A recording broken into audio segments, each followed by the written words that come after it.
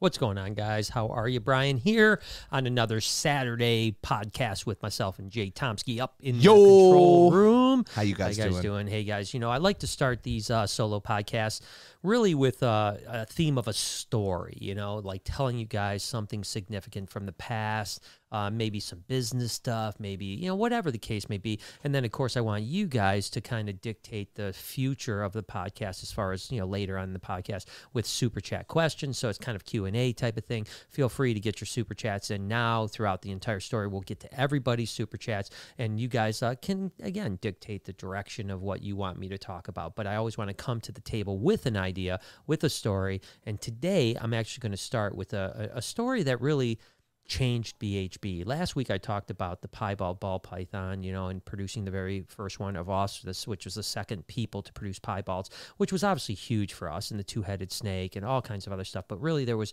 one project that really changed the future of BHB and the direction of BHB. And I've always said that, when you're growing a business, when you can have these significant bumps, it really helps, right? And in the reptile hobby in particular, when you have something that everyone wants, then not only are you making great money by selling that said animal, but also it gets you into a position where people are willing to sell you something that they wouldn't have sold in the past to you because they either want the favor, like, hey, I'm selling you this now. When you get those, you sell me that. And so it really helps the business. So I'm not saying that you can't grow a reptile hobby or business breeding without having those significant bumps, but it helps. And really the first significant bump that BHB had was the albino Honduran milk snake.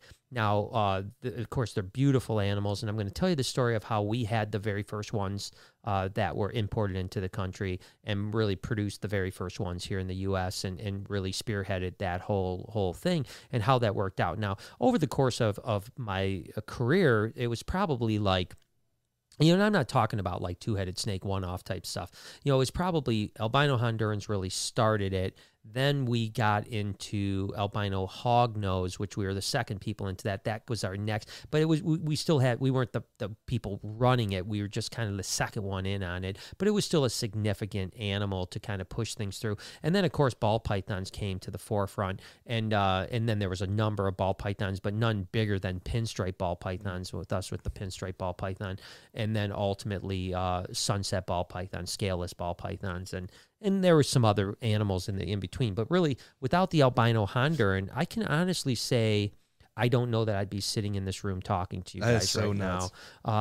Because it was the thing that really solidified BHB as a company and grew our business to a point where it became more than just a glorified hobby. Yeah, it was serious now. Yeah, it was serious. And so what happened was this is early 90s, there was albino Ruthven's king snakes, and that was the first albino tricolor. Yeah, you can punch up albino Ruthven, like Ruthveni. How do you spell it? Probably W-R, or I'm sorry, R, not W. Yeah. U, T-H, Ruthven, then V. Something like that. Vini. And it's a milk snake? Yeah, just say king snake. King snake, got you. King snake. So you'll see, this was the very first, there it is, albino Ruthvens. Yep. So those were the very first albino tricolored animal, even though it was theoretically a king snake. You got to understand the difference between a king snake and a milk snake is just, nomenclature. I mean, they're really? I didn't even know that. So they are pretty much a king snake. Now, is that similar? Yeah, so this is a Lampropeltis mexicana Ruthveni. And a Honduran milk snake is a Lampropeltis triangulum, Honduranensis. So really they're all the Lampropeltis genus. Gotcha. And then you have Mexicana, you have Triangulum, and so on and so forth. So anyways, at the time, the Ruthvens, interestingly enough, was an animal that was a little bit difficult to breed for some reason. I'm not just albinos, but even normal Ruthvens were very difficult to get to lay good eggs. A lot of it's very similar to something that was called the Durango king snake or Greeri, where the same thing. There were all these animals out there. Which, by the way, look that up. Greeri. It's Greeri. You can just normal. Greeri king snake. These guys, I love Greer Eye, and unfortunately, These are them? yeah, those are actually not. Those are Ruthvens, or I mean, variable king snakes. Yeah, interesting. Geez, it doesn't come up. That looks like a Ruthven. This one right here? No, the previous one looks more like a Ruthven Eye. But it's hard to say. I mean, regardless, Durango Mountain Kings were very similar to the Ruthvens. Very difficult to get to breed for some reason. A lot of them for legs, Interesting. just so albino Ruthven Eye popped up, and they were $1,000. And you got to remember, this is early on. Colubrids just weren't worth that kind of money. I mean, expensive colubrids were $100, and here's this Ruthven Eye that are $1,000. But Wow. but Steve Osborne from a company out in it's called Los Angeles Reptile Breeders, or I'm sorry, California Reptile Breeders. And I think it was like him and maybe one or two other guys were a consortium, and they called themselves California Reptile Breeders. Ultimately, he moved to Montana and did a bunch of stuff, but he was the one that had the Ruthvens in the beginning, and they were trickling out $1,000. But as much as people wanted them because they were so absolutely gorgeous, I mean, no one had seen an albino tricolored before. They were difficult animals to work with, right? So this is again pre-internet, pre all that type of stuff. So I had a friend, Stefan Broghammer from M&S Reptilian over in Germany, reach out to me and say, hey, I had a customer of mine, and because he had a pet shop, a customer of his came in and spontaneously hatched out a couple albino Honduran milk snakes, 2 in particular. And basically the story was that he bought a Honduran from one pet shop, a Honduran from another pet shop, put them together, and out popped albino Honduran milk snakes. Wow. And so of course, at the time, Europe wasn't really banging when it came to high-end animals at all. There was a market there, but not for like high-end stuff. The money was really in the States. So he was like, hey, do you want to buy these? Are you interested? And of course, my initial thought was, oh my gosh, yes. Now, we had been exporting to Stefan. That's how we met him down in Orlando at the International Reptile Breeders Expo. And we had become friends, and so we had been exporting, so we had an export permit, but we had never imported an animal in our entire life. You got to remember, Lori and myself were in our early 20s at the time, but again, I didn't even see pictures of these. I have no idea what they even look like, right? He's just saying it's like the albino Ruthven Eye, but in the albino Honduran. And I was like, let's do it. Let's just buy them.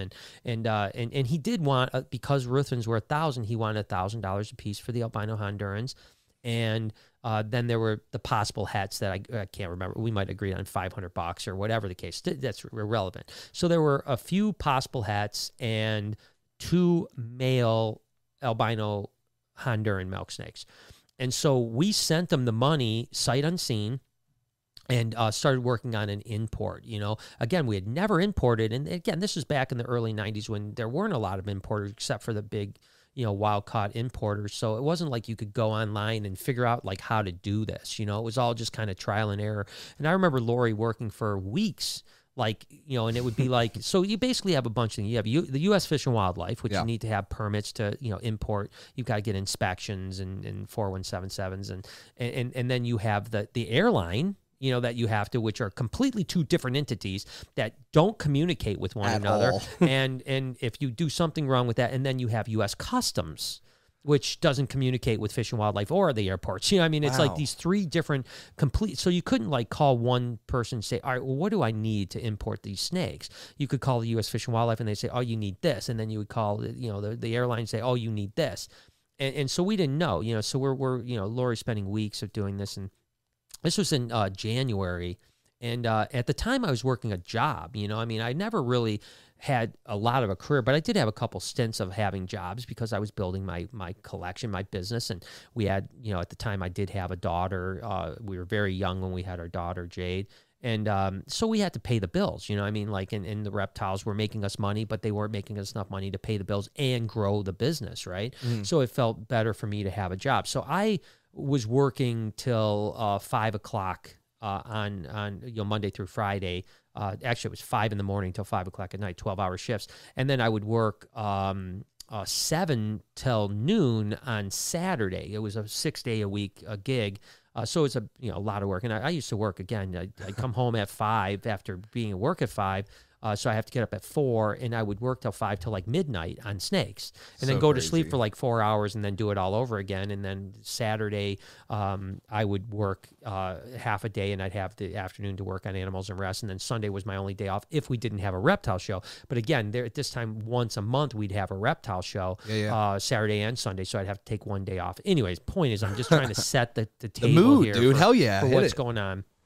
And so finally, we get everything we think in place, right? We've already paid for the animals. We've got the date. And because the only day you had to import in a designated port, right? Which was Chicago was our closest port, which is about 5.5 hours away. And so I couldn't do it during the week. So we could do it on Saturday, I take that back. I'm so sorry. We couldn't do it any other day except for Friday. That was the only day that we could get it to where the airline was able to do, the Fish and Wildlife was able to inspect, all this type of stuff. So what happened was I ended up getting out of work at like 1 o'clock that day. I asked for my boss to get out of work. I got out of work at 1 o'clock. We drove to Chicago. We get to Chicago, and it's like, again, it's an hour behind us. So we get there at like 5 o'clock. Everything closes at 6 o'clock. Everything. Customs closes. U.S. Fish and Wildlife closes. Everything closes. And this is Friday, so it doesn't open up again until Monday. Now we're in Chicago. So we get to the airport, and as soon as we get there, they're like, okay, the Fish and Wildlife shows up for inspection. The airline's there. All of a sudden, they're like, well, where's your customs, your 4177s? And we're like, well, what do you mean? Oh, no one told us about this. And they're no. like, well, if you don't have the paperwork from customs, you can't get it out of bond. And so thankfully, this is now like 5:30, and they're like, I think customs closes at 5. Let's call down there really quick. This was on Lufthansa Airlines, so they were really great. So they get someone on the phone from customs, and they're like, listen, if you can get here in 15 minutes, we'll wait for you. Now, it was in the same airport. It's just across the airport. So I stay with the U.S. Fish and Wildlife agent at the place. Lori is literally in tears at this point, which is all this hard work, all this effort. Yeah, and we're like, if we don't get this out of here, they're going to be stuck in bond in an airport all weekend long. We can't stay for the weekend because I've got to be back to work the next morning. I've got to be to work at 7 in the morning. Yeah, of course. And so she's like literally in tears. She takes off. I stay back. She comes back like 45 minutes later. Bam, she's got the paperwork. We're good to go. Already, everyone's like, we're supposed to be closed. Let's get this done quick. Let's get this paperwork done. We get in there. We open this wooden crate. It's a wooden crate. It's got styro line, no heat packs or anything like that in January.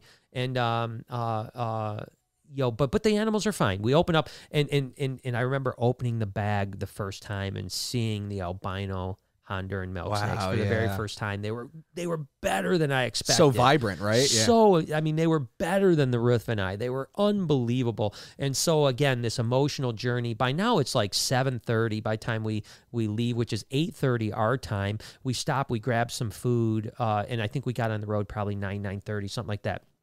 So, and we have a 5-hour drive home. So we get home like 2, 3 in the morning that morning, but I'm giddy the whole way home. Of Like, course, oh my gosh, this is amazing. And literally I get home, again, it's like 2:30, maybe 3 o'clock in the morning. I've got to get up and go to work in just 2.5, 3 hours. We literally set the box on our kitchen table. And it's just like, you know what?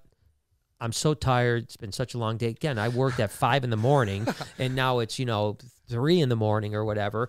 So I've been going for 22 hours, and I have to wake up in just a few hours to do it. So Laura's like, just leave them. I'll set them up first thing in the morning. We're good to go. We're fine. So I'm like, excellent. I wake up in the morning, I go to work, I'm just giddy all day long. Now I cannot wait to get home to actually see these animals. Like, oh my God, I cannot wait to see these albino Hondurans. I've just been dreaming about it. Work my 5-hour shift, leave at noon. I get home at like 12:30. I come in and the house is just disheveled. There's like, like boxes everywhere. There's like cushions on the floor.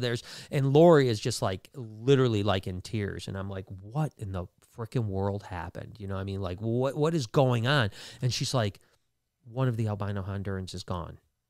It got out of the box. And I'm like, what?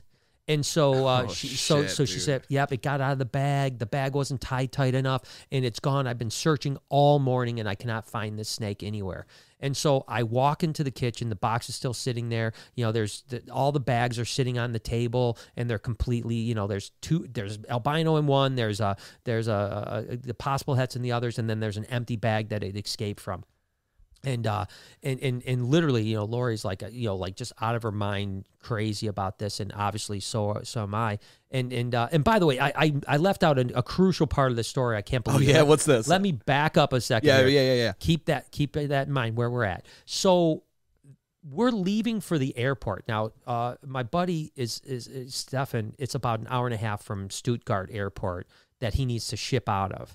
He calls me at Stuttgart Airport and says, "I've got some bad news." Now, granted, I feel I paid top dollar because the only albino milk snakes are $1,000 a piece, and so like that. And he says he's got a pet shop. He says, "I got bad news. I'm only sending one because the other one we think someone stole it." What? You know, he goes, "When I went to pack it, the cage was empty." And I'm like, oh my gosh. And now I'm like, well, this is bullshit. I've already paid for it, number one. Plus, I'm paying all this money to have the only ones. Yeah. Now, if somebody stole it, now I don't have the only ones. You know, I mean, this is like horrible. So literally, we're already like, you know, doing whatever. and so regardless, he calls back like a half hour later. He says, "Listen, my guy found it. It was out of the cage. He's driving. We're meeting halfway. I think I can get it in the shipment in time." And so sure enough, at this point, I'm like, what? I don't even know what's going on. He ends up calling back again an hour and a half, 2 hours later, says, "I got it. It's in the shipment. It's on its way." So hell bam, yeah. We're Perfect. good. We're good. It's coming. Now, fast forward back to my kitchen. Yeah, Lori's going crazy. Lori's going crazy. I'm in the kitchen. And first thing I do is I say, "Did you check in the box?" And she's like, you know, like snaps at me like, "What do you think I'm a idiot?" And as I'm pulling the styrofoam out of the box, she's like yelling at me like, "What do you think I'm an idiot?" I pull the bottom styrofoam out. It's curled up in the bottom.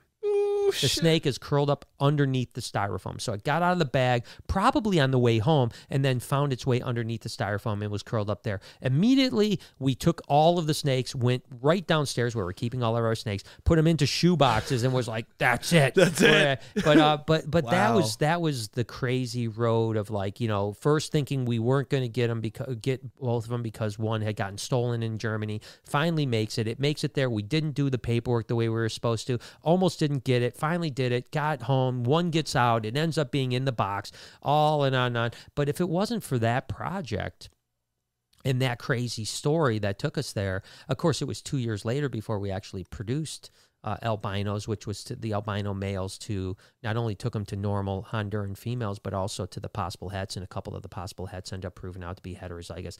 We produced our first albino Honduran milk snakes. And by then, the market was like changing, and anuthristic Hondurans had popped up. As a matter of fact, I was able to buy the first one that was sold, albino or anuthristic Honduran was sold to me from a guy named Dave Doherty. And the reason I got that was because he wanted albino Hondurans. You know, Wow, so he was like, so that was the favor. You know, Yeah. So that was the favor to get into those. And now anuthristics were selling for $1,000, and albino Hondurans ended up going. People started offering $3,000 a piece for them. So by the time I produced them, I was getting $3,000 a piece for those. Wow, that's crazy. It was crazy, you know. So it worked out to be a great investment. And there were a couple other weird wrinkles in the story that don't matter. But just to give you an idea, like the second year we produced, it was actually kind of an interesting story. The second year we produced, I was going down to Houston to the ETHS, which is the East Texas Herpetological Society show. And Dave Doherty actually was the president of the ETHS, and he wanted some albino Hondurans. A guy named Terry Dunham wanted some albino Hondurans, and a whole bunch of so I had like 8 albino Hondurans sold for $3,000 a piece. Wow. And it was like, you know, they all wanted them at the ETHS. And so I was going to fly there and deliver to them. And again, this is pre 9/11, so you could literally stick snakes in your pocket and put them on, you know, just fly them in the plane, you know, and that's what we did. And so I remember, I'll never forget so this. funny. I remember, I remember getting to the airport and realizing I had like $5 on me. Like I just for some reason forgot to bring money. And I didn't have any credit cards at the time or anything like that. So literally I fly to the airport. I'm like, now we're at the airport. We're an hour away from the airport. I can't get home, get money in make time. your So I'm flight, just yeah. like, you know what? I'll just deal with it. So I get to the airport down in Houston. I spend the $5 I have for the shuttle to the hotel. I get to the hotel. I can't even check into my room because I got no money. Like, oh you know, my gosh! this So was you have to get rid of those pocket dollars. So dude. literally, I'm not kidding you. I had to sit in the lobby for hours until finally Dave Doherty showed up. It was the night before the show. He showed up, and I was like, "Hey, dude, you know, I'm just sitting here in the lobby. Do you want to do this? Do you want to maybe do this deal for your Honduras?" I think he wanted 2 of them, you know, for $6,000. Yeah. And he's like, because this is again different world back then. You could pay cash for a hotel room. You didn't need a credit card for incidentals or anything, right? Yeah. And so literally, he goes, yeah, let's do it. So we go up to his room, and he hands me $6,000 cash. You He reach takes in your his thing. pocket. Yeah, I've got my snakes in there. So anyways, by the time I left, the awesome. thing, I had like $24,000 cash on me. Yeah, that's what's crazy is you went with $5, Yeah. couldn't even get in your hotel room, and now you have $24K just sitting, dude. That's Because I crazy. didn't have a booth at the table. I just literally flew there to deliver these Hondurans. That's so funny too, man. And it's just crazy how like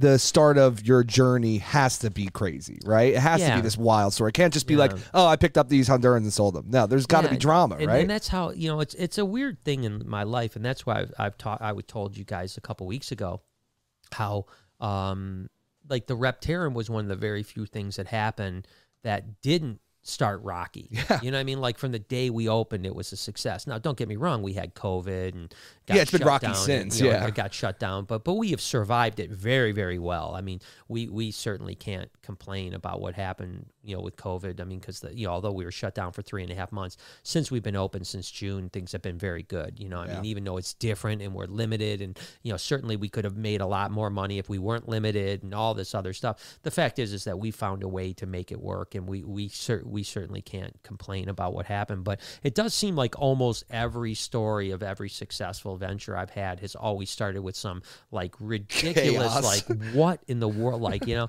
And so let's jump into some super chats, and you guys can hit me with some more super chats, and we'll continue to chat about these types of things. But I wanted to start off with that story of the albino Hondurans, and now whenever you see an albino Honduran milk snake, you know how they started. That's so sick, man. Yeah. Just before we hit a super chat, I just want to say Heidi, Mac, and Potterhead are all in the building. So thank you, all three- moderators. We thank love you guys. Yeah, thank you guys so much. And Belly Rash is here too. So that's good. Oh, That's good. Belly Rash. Yeah, it's my I boy, heard about dude. Belly Rash being in the house. Yeah. So the first super chat is from Jazz Boo, and it says, "Hello, I was wondering if you have had any luck breeding Crebos. Have you bred them before? Babies would be delightful."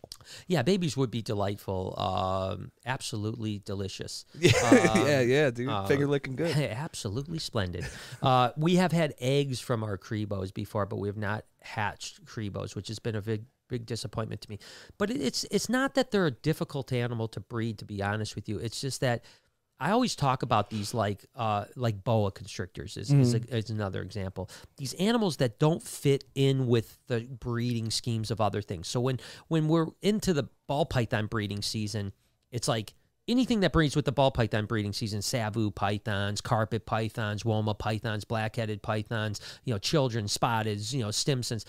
We can breed all those because we're doing the same thing. We're just, all right, well, we're breeding balls, then we're breeding these, then we're breeding this. As soon as something is like out of skew there, where it's like, you got to breed a month early or you got to breed a month late, It becomes a lot harder. that's when we drop the ball, you know? And so Crebos really breed like January, February area, which is completely opposite of most colubrids. Yeah. You know, because most colubrids are brumating till February, March, and then you're breeding them in March, April, May. So they're like 2 months off from all the other colubrids. And so oftentimes they get kind of like, it's like by time we decide, we need to start breeding them, the female's already cycled. You know, and she's already got eggs. So this year we did start breeding our Crebos in the proper time. Whether or not we'll have eggs or babies, that'll yet to be seen.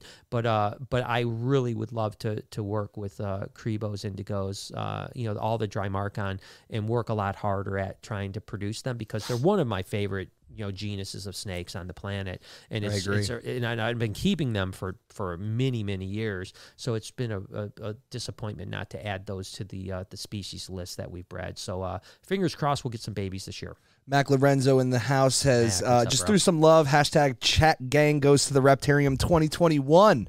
Wouldn't that be cool, man, to have everyone from the chat Oh my come here gosh. for a day? That'd be badass. That would be badass if you guys could. So gosh, man, I tell you, I know. I think about these like. We talked about a while ago, and by the way, we're supposed to be going down, knock on wood. In July, we're supposed to be going down to Wilbanks for a big barbecue. Oh, that's right. Yeah. Yeah, and so that's something that Lori and I talked about, having an annual barbecue here at Can the we please? That Reptarium. would be so cool. Obviously, Yeah, world right permitting. now we can't. No, but like almost like yeah. you almost wonder if we do it for like the Reptarium anniversary. You know what I Right. mean, or something like that. And every year, we just get together because it's a perfect time for it, right? Yeah, It's still kind of September, nice. Yep, September. It's a fall time. Yeah. Usually the weather's pretty good. I would love to do that. And if by this September life is good, I would love to do that, and it would be great to have all the mods and everyone. Yeah, dude, all you hang guys out in the and, chat. We could do a podcast. Could you imagine doing the podcast with those guys here? Oh, And, that'd be you so know, that'd sick, be sick. dude. Like us have a podcast with All with them those chatting guys. and stuff out there too, Yeah, man. That'd be it'd sad. It'd be dope. So yeah, let's try to make that happen, and let's get the world cured. Yeah. As quickly as we possibly can. Lucas says, "This is my first time catching this live from the very beginning. Love these podcasts. I'm at work in Home Depot tool rental though. Don't tell my boss." Man, we love Oh, we're Home telling him. Depot. I got him on speed dial. I'll call him. Yeah, right now. actually, ironically enough, I told you about Yeah. Home Depot. One of the guys, we have several people from Home Depot that follow us. Like when we go to Home Depot, it's always like someone's like, "Hey, how are you? How's the Reptarium going?" Yeah, it's so cool. Stuff like that. It's pretty cool. But one of the Home Depot advocates they have a birthday party for their son tomorrow here at the Reptarium. So that's going to be exciting. So we support Home Depot, is what we we're do, saying. and I spend a lot of money. I'm at talking Home like Depot. most money. Yeah, I mean, I should probably get a gold medal. You or something, honestly you know? should. You should get like one of those like actual like the contractors get like the Yeah, pass. So you get in, yeah. get some cheap stuff, get it easy and done. Yeah, I you know? think that there's like a contractor pass, that like where you get a percentage like off at You the do, end of the yeah. year or something like that. We got gotta get you that because it's worth yeah, it. because I spend a lot of money at Home Depot. Boston Kissinger says, "It's been a while since I made a live. Been working 65 to 70 hours to a week. So part time. So part time. That's good, man. Yeah, good, work a little harder So next time. hopefully you'll get a second job pretty soon. And get those hours up. Since I work overnight, I'm usually asleep and can't catch it live. One day I want to bring the kiddos. They love your videos. I would love that. And I Please just do. razzing you about the hours. I mean, to normal human beings, that's an That's a enormous double amount of That's hours. two Yeah. jobs probably. Yeah, it's an Yeah. enormous job. We just work. So keep we just- hustling. we just work hours that are very inhuman. So That's a good word for it. More, yeah. We work for the Galactic Federation, so yeah, we got to exactly. keep the hours up. There's 27-hour days in our Galactic Federation. That's what so- people don't get is it's yeah. only a 24-hour day on Earth. Yeah, but we have 3 extra hours, so Yeah. so like we can still work 18 hours and get 6-7 hours of sleep. It's so, really great. You guys so should it's try really it sometime. Good. Yeah. Michael says, "Hi Brian, enjoy you guys daily. Best part of my morning: coffee, smoke, and Brian Barczyk. Well, thank I you so sent much. a few pics to Jay's Instagram. Maybe you can help me figure something out about this mail I have. I know you're busy. If you have time, Yeah, and I'll we'll take look a that look. up. Yeah, we'll take a look at it for sure. I mean, we'd love that. And thank you so much. I mean, Yeah, obviously, seriously. it's great to hear that, and we're so very blessed to be able to be a part of so many people's mornings or afternoons or evenings, whenever the So case may crazy. be. And it's something that I don't take lightly. And even when my struggles happen, you guys lift me up. And you guys get me out of bed in the morning. Seriously, if it wasn't for you guys, I don't think I've made it this far. And it's so thank you. Yeah, we have a great relationship with all you. So, Yes. Darth Dildo. Yeah, I just love saying it. Dildos I in don't the know. house. Thank you for allowing me to say that every time you come in here, man. Thank you, Darth. He says blue tree monitors in the future of the Reptarium. Yeah, so McCreary are amazing monitors. The biggest problem with a lot of tree monitors, including McCreary, is that they are very secretive and they like to hide. And the blues are probably some of the worst of all of them. The yellows and greens, Parcina, are probably the best. So they probably hide the least, right? So I think that if we're going to do tree monitors, which I'd like to do, as a matter of fact, Baby Cush's cage originally was designed as a tree monitor right. cage. But we're going to probably put yellows and greens in there because they're the most outgoing and they're more likely to be out and about to be seen. And the blue, a friend of mine just recently got some blues, and he was all jazzed about him. And then, a week or two later, I asked him how things were going. He's like, yeah, you never see him. Haven't seen him once. He goes, they just hide all the time. So that's the problem. Now, maybe captive babies, maybe you could habituate them, socialize them to be differently. So I do think they are the most beautiful of the tree monitors. There's no doubt about it. Sure. But probably the ones that are the least likely to be good display animals for the Reptarium. So, but tree monitors are definitely in the future, 100%. Meek Caliber says, Brian, I'm a huge fan. I've been watching you since the start. I got a Blue-Eyed Lucy from you yesterday. I love you, Brian. Keep up the amazing work. Man. Well, thank you, number one, for your support on everything that we've done, and thank you for supporting BHB Reptiles by getting an animal. Obviously, anything we could do for you in the future, let us know. And sometimes it's weird. BHB is a weird part for me because it's like it's obviously been such a huge part of my life since I was a kid. But it almost doesn't feel like my business anymore. I know what you're saying. No, because because it's like I go there to work with the animals, but I really have nothing to do with the sales side. And Lori does a great job. Not just Lori, but Lori, Beth, Steph, everyone in the office does a great job of kind of running the front end of that business so that I don't have to worry about it. And so it's cool. It's good that they are so great at it. And don't get me wrong, I'm always there to support them. And when there's a problem or an issue, yeah, usually when there's any type of questions, you're the one that everyone has to go to anyway. So yeah, but at the same time, it's like they really do a great job, and it makes me be able to do the fun part of BHB and not the boring part. Yeah, and that gives me more time to film, to do the podcast, all that stuff. You know. Yeah, so we're very lucky. But thank you for your support. Christink, I think. Christink. Yeah, That's interesting. Christink. I think maybe. My husband and I have 16 ball pythons, and I want to diversify. Are hognose a good choice? Do they feed and breed well? What's your opinion? Yeah, I think they're a great choice. And interestingly enough, I've always said that I think hognose are analogous to the ball python of the colubrid world. I agree. They're very quirky animals. Don't move a whole lot. Yeah, they breed pretty easy. Obviously, they breed very different than ball pythons. They can have 2 or 3 clutches a year, and they brumate and all this other stuff. But their quirkiness reminds me of a ball python in the colubrid sense. So, and also their popularity is very similar too. People love hognose snakes, and they're very popular. Probably one of the more, from an investment, kind of quality colubrid, they're probably the best colubrid. Yeah, I can see that. Because they have lots of mutations, and some of those mutations go for way more money than other mutations of colubrids. So they really are like the ball python of the colubrid world. So I think it's a good transition. Ball pythons and hognose are a great diversification. Blue Salad says, Brian, what? You were the original snakes on a plane, bro. Yeah, fuck motherfucking motherfucking on his motherfucking pockets, bro. Yeah, right on, baby. That's honestly one of my favorite things is that you guys used to do that. That's hysterical. Let me tell you the real story behind that particular trip with the Hondurans, which was actually a little bit funnier than what I made it out to be, is that you still had to go through the metal detectors, right? Right. There were no X-rays. There was no, nothing like that. And you could,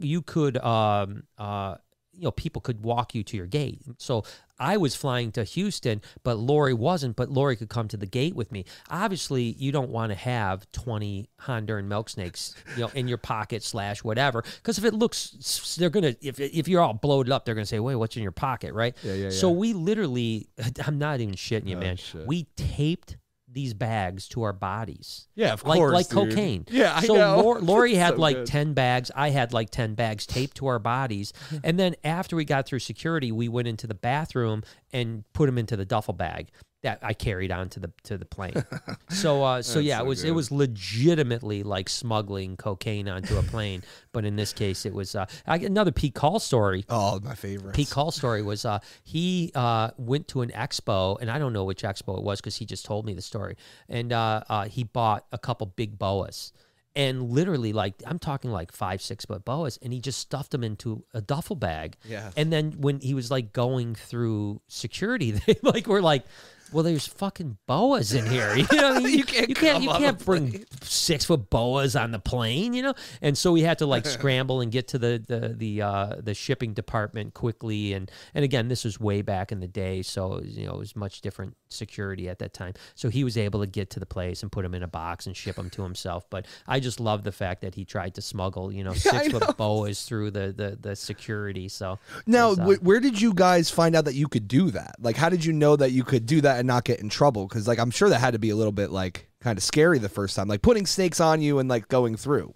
Well, I mean, I don't know if you could get in trouble for doing it, but I can't imagine they would have enjoyed if they would have found. No, so dude. There was no. I mean, I think that that's like people did that. Like you heard other people like, yeah, you just put them in your pocket, or if you have a bunch, you tape them to yourself and you walk through. That's classic. And then dude. once you're through, you can after you get through security, you could do whatever you want. Right.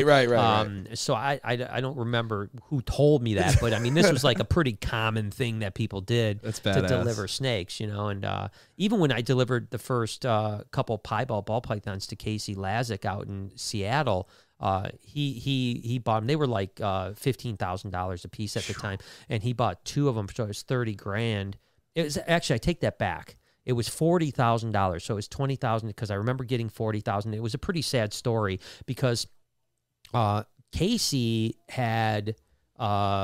And I told you this story before. He had invested $100,000 per his friend's advice into all these penny stocks. These penny stocks happened to be Amazon, Google, stuff like that. And so he turned his $100,000 into like $40 million. Easy, yeah. And so he bought this pair of piebalds for me for $40,000. And me and him were good friends. And at the time, this is what he said. He goes, all right, I want to buy these pair for $40,000. I may have been 2 females, $40,000. And he said, but I want you to invest this $40,000 into the stock market. And I said, okay, so I said, obviously you know what you're doing. You've done pretty well in the stock market, so I'm in, And he goes, but I also want you to deliver them. I'm going to buy you a plane ticket. Ironically enough, first time I ever flew from first class in my life was he flew me to Seattle in first class, and I had them in my pockets. And I delivered to him. The sad part of the story is that I put the $40,000 into the stock market. Into what? Into Nokia. Per his advice, I invested in like 4 stocks. Within like 6 months, the $40,000 was worth like $20,000. You're like, no. And ultimately, I ended up losing most of that $40,000 in the stock market. And didn't really mess with the stock market for many years after that. Now I've been playing around a little bit more, but now I know a little bit more, and I didn't take his advice on stuff like that. So I've done the pocket snake thing more than once. It's just a classic move. It's a good one, man. I wish you could still do it, man. You can't do it anymore, man. Now you put a frick. You have they'll be like, there's arsenic in these snakes. Yeah, dude. I mean, if you put a dollar bill in your pocket, they pull you aside. Yeah, you're not fucking kidding. Like, what's this dollar bill? You're like, it's our bill. It's our money. I don't know. Go through those x-rays. It's terrible. Amanda Fuqua, Fuqua says, I could listen to you talk forever. I hope to come visit for my birthday next week. Oh, my gosh. Sorry to hear that, man. We're out of town. Oh, yeah, we're shut down next. No, seriously, I hope you can come. Seriously, it's been amazing. Buy your tickets early if you can, because we've been selling out pretty early in the week these days, which is awesome. It's super, super good. But please, Amanda, come visit us. It would be great to meet you. RC Exotic says, hey, Brian, hey, Jay, how are you guys? Much love. I'm great. RC, what's up, man? It's good to see you, man. I appreciate you always supporting us. It's amazing. All right, next one on the chart.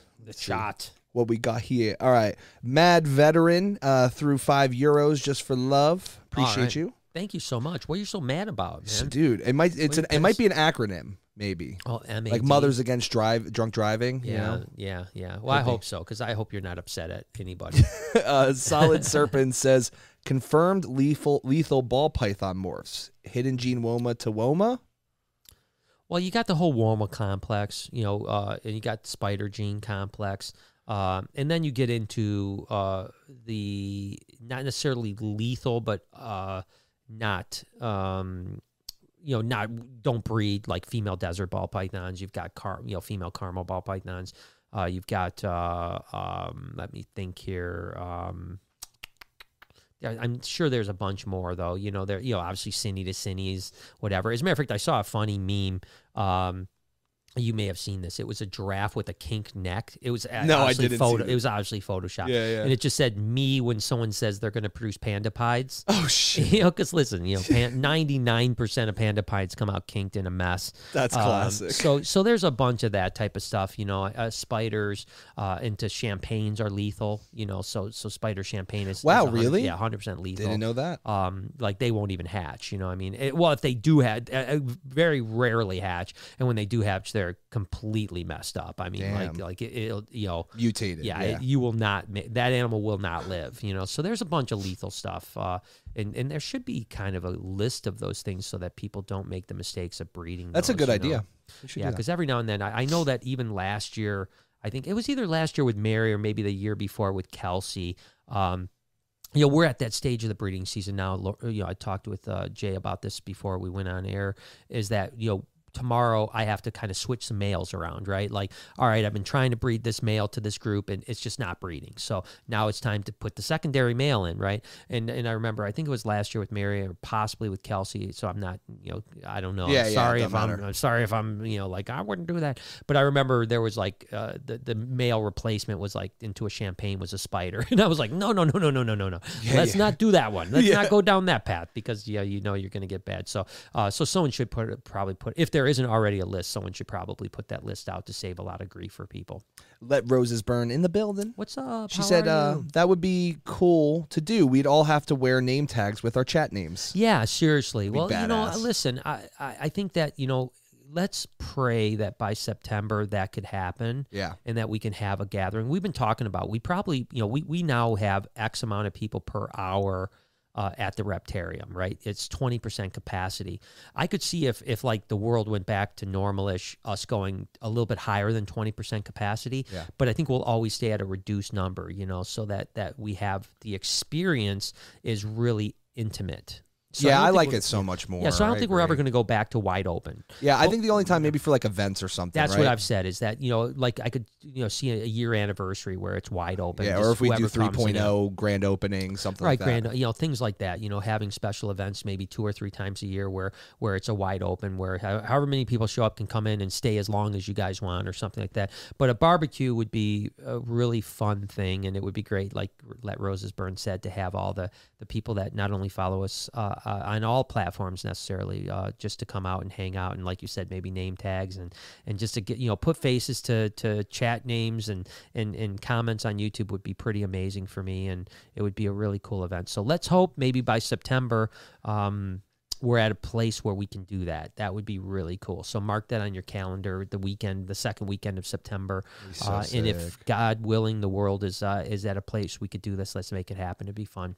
Empire of Spiders. Wow. Sounds creepy crawly. Wow.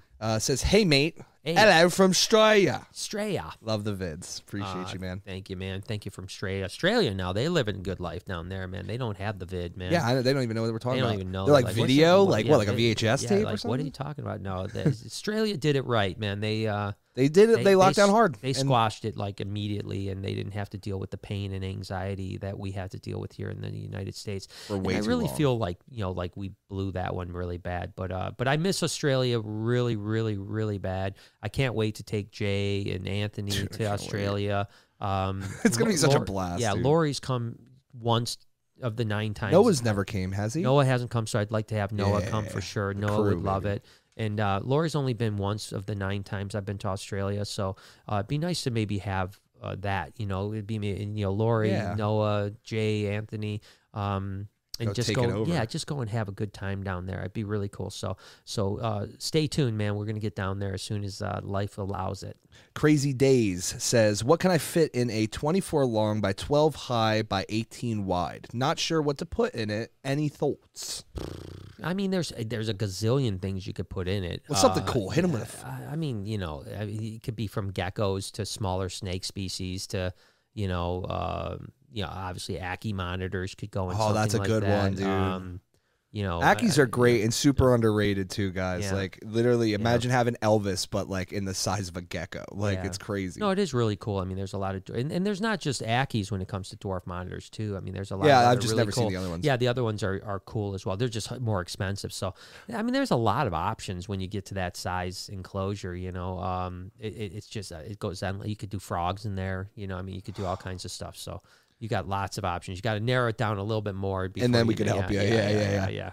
Rare Dog says, welcome to your Saturday night religious experience with Brian. If the masses only knew how amazing your services were, with all your amazing stories, this podcast would blow up. It's like a reading from a ball python Bible. Well, thank you so much. Hell And yeah, I you know, I'm hoping that everyone will give 10% tithes to the super chat. So 10% of your income for the week. Let's donate. Hallelujah, hallelujah. No, I appreciate that, and I never, you know, I don't want you guys to give me 10% of your money. I want you to keep that. Brian 10%. just likes dodging compliments. That's what it is. No, and I do appreciate you, and yeah, it's been fun. You know, listen, we kind of discovered this solo, you know, side. I always say talk solo, about it, but it's but me it and is, Jay, though. obviously. Yeah. And we discovered this through necessity because of COVID. We really planned on having the Saturday nights be a guest. Been wondering, obviously, was the title of the weekend, and it's turned into solo, and I think we'll keep this to some extent. 100%. Whether it's on a Saturday night, or we'll probably keep a solo, because you know there's a lot of and listen, you know, people think of me mainly as a snake guy or reptile guy, and I am. You know, there's no doubt about that. That's my main passion. But I have a lot of curiosities in life about a lot of different things that we can talk about and I can share. And the thing that's really crazy is that, you know, Lori and I talk about this from time to time, is that our life experiences have been crazy. I mean, like, you know, really, it's really crazy. I mean, the things that we've been able to do, the things we've been able to see, the people we've been able to meet. I know Jay and I just a few weeks ago, like, you know, we're talking about music stuff, and I was like, you know who I should reach out to is Slash. Yeah, you know? yeah. I'm like, wait, what? Yeah, and he's like, what? You know Slash? And I'm like, yeah. So I literally messaged Slash, and like 15 minutes later, he messages me back, you know? And it's just crazy to just think of all the, you know, today I had, you know, a kid and that was into hockey, you know, like a little kid that's probably like 7 years old. He plays hockey. And I was like, yeah, you know, I've got some friends. As a matter of fact, I just sent, you know, Patrick Marleau. I just sent him a snake a couple weeks ago. And you know, Burnsy's one of my best friends. And you know, on and on and on. And it's so it's been a wild life, and so we've got a lot to talk about. We could talk about things for a long time. All right, what we got next? Oh, actually, Mac tagged me in this one. Mad Veteran had he didn't comment before, so this is his comment for a super chat. It says, "Hey Brian, how are you doing, man? I hope all is well with you and your family. Just a question: how come I search on the web for boa constrictor, like a red-tailed boa, temperatures, and they all say different temperatures? So maybe instead of why." Because that's with a lot of reptile stuff, it's a lot of people are all over. What is a correct temperature that you could put a red tail?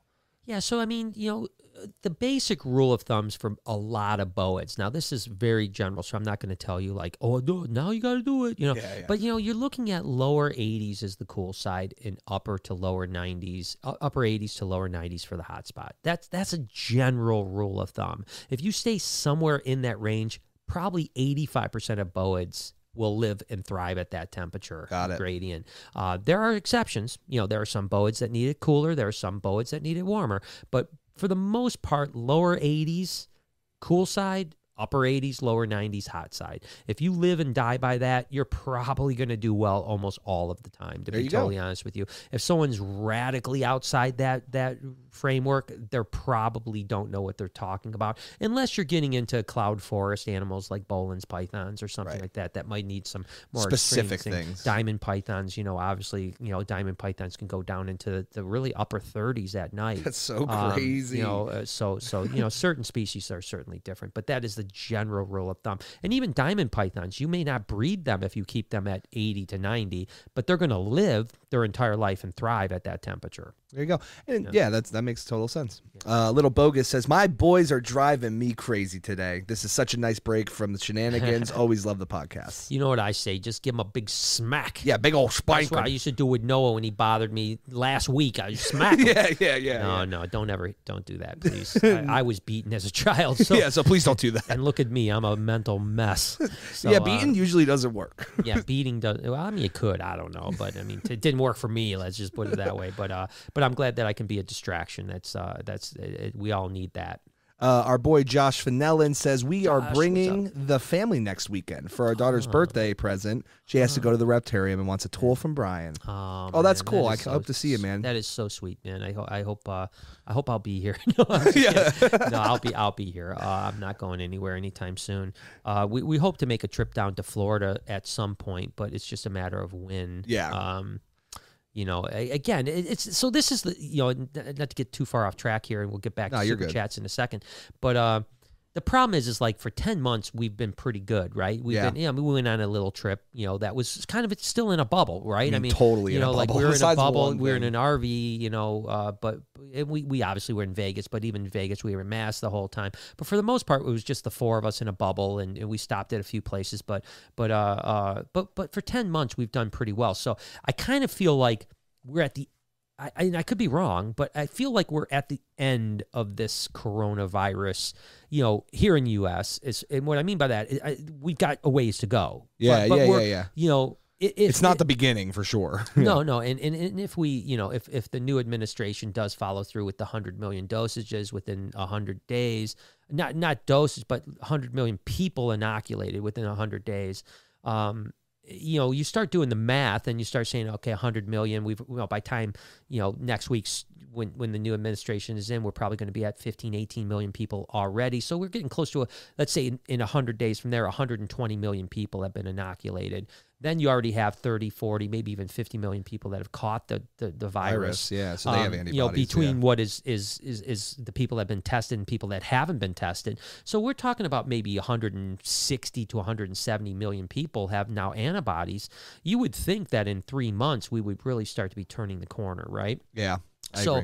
My point is that do we want to make decisions now when we're so close to the end? I don't know. You know what I mean? It's almost like, when do we want to go? I still am hoping maybe March, maybe the end of February, March, we can get down to Florida. But we also know that Florida is pretty wild. You know what I mean? They're pretty wild down there. And part of me wants to go there so bad because they're like, you get down to South Florida, you might they're have like, you want to share a drink with me, man? Yeah, they're kissing and they're partying and the French kissing strangers. And, it sounds like a good time. Yeah, it sounds like a place I want to go. But I'm not sure I'm ready for that. So outside of that, I will be here at the Reptarium, and so I look forward to seeing you next weekend. I think it's Weldon Tanks. It's supposed to be like well done, but it's nice. It's a good name. It says, your inspiration helped me start my own channel revolving around my fish breeding, and now I own my own shop. Went after my passion, and I got it. That's awesome, man. It's I my love stories like that, and now it's your turn.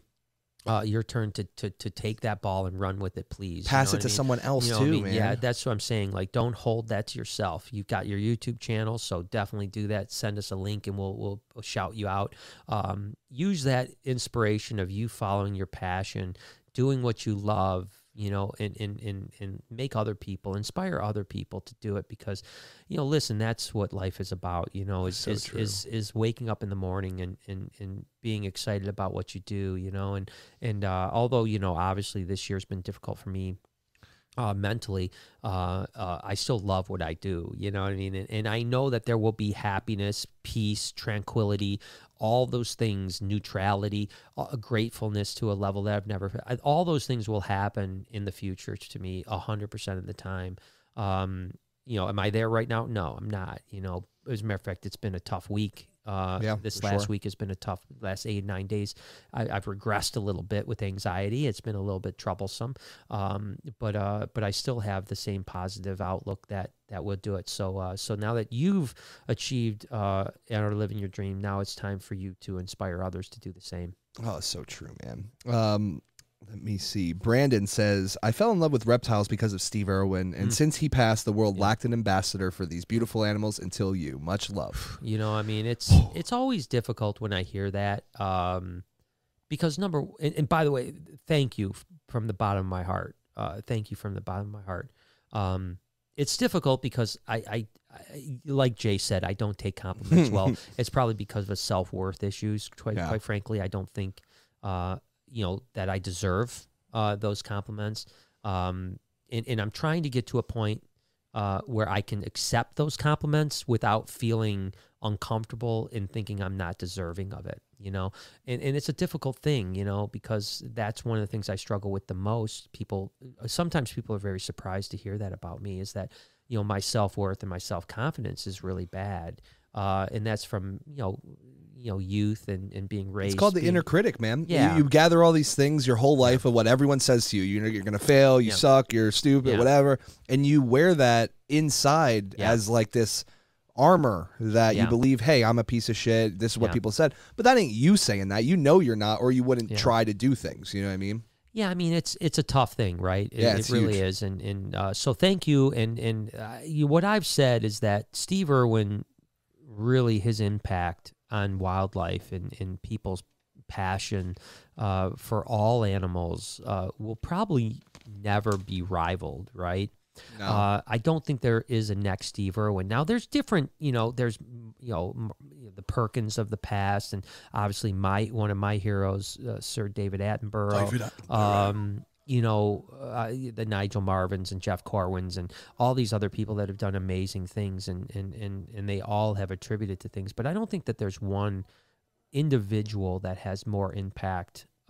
Maybe David Attenborough, because of the length of time. David Attenborough's been doing it on the top of his game for 60 years, 70 years. I don't even know when David Attenborough started, but I know he's in his mid-90s now, and he's been going since his 20s, so I'm assuming it's close to 7 decades. Steve, was a pretty quick thing. He had, 15 years of exposure before he passed. And man, was he was on fire. Now, the one thing I will say, though, is that, and this is just maybe a question for you guys in the chat or in the comment section, is that would Steve Irwin have survived the new world? Steve Irwin was around before the internet, before social media, before cancel culture, and all before that stuff. Cancer culture, and we all remember when Steve took Bindi out and fed a crocodile, how much hate he got in the mainstream media, and that was before Facebook and Instagram and Twitter.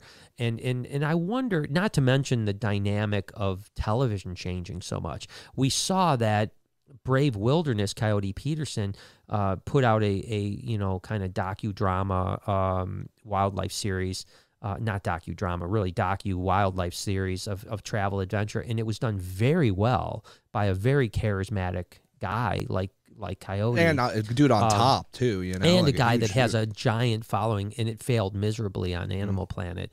So you wonder, would Steve be the legend he is today if he was still alive? I don't know the answer. I would like to think yes.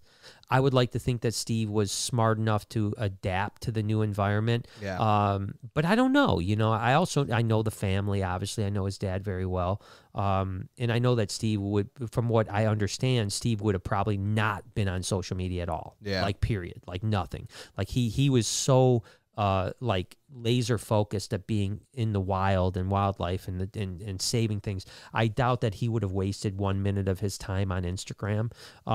But I could be wrong, and then the next question would be, could he have survived if he didn't waste a minute of his life on Instagram? Yeah. I don't know. I don't know the answer to that. But in a way, I would like nothing more than to have Steve still alive and still pursuing all the things that he pursued. Yeah. But in a way, it's kind of like Elvis Presley, right? It's like when someone dies, they get immortalized. Jimi Hendrix, the Doors. With it's Jim like you don't Morrison. overstay your welcome. Some people overstay their welcome. Yeah, almost, and David Attenborough has bucked that trend, and he's been great forever. And would Steve have been that way? I don't know.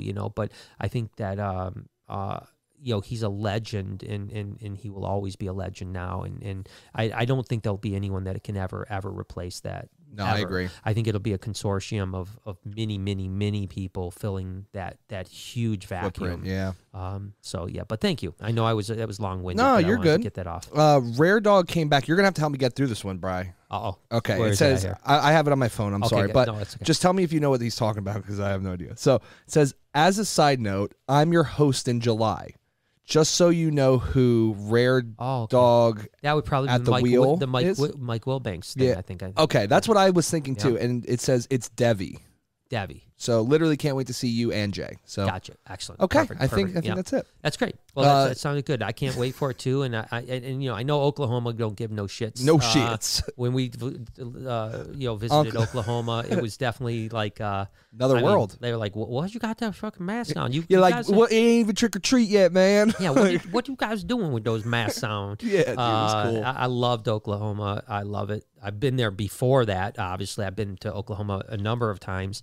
So I'm super looking forward to that barbecue. And by July, by golly, we better be able to be out there. That's right, man. Even if we have to have a mask on, I'll hang. Yeah, just let us come hang out, please. Snakes on the plains. Oh, there it is, man. There he is. It says, There it is. "LOL."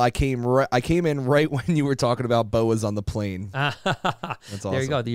You're meant to be here, man. I appreciate you very much. High Class Python says, "What's up, guys? Brian, I just switched to Reptile Prime because of what you do. Well, thank you. You do when your snakes are in shed. Does it matter if the substrate gets in their mouth?" No, it's going to happen, Yeah, and it's nature, it's not a problem at all. I mean, you figure, snakes in the wild are going to, get stuff in their mouth and stuff like that.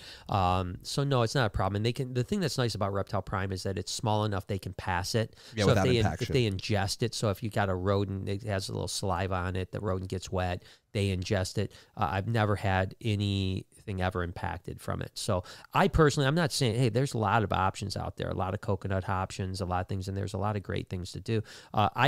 We personally use Reptile Prime, so Yes. obviously I don't use it just because it's my company. I use it because I like it the best. I've used all the other companies. I don't like them as much. They don't absorb as much. But everyone has its pluses and its minuses, Reptile Prime is smaller, so it does get in their mouths more. So you've got to learn how to use it well.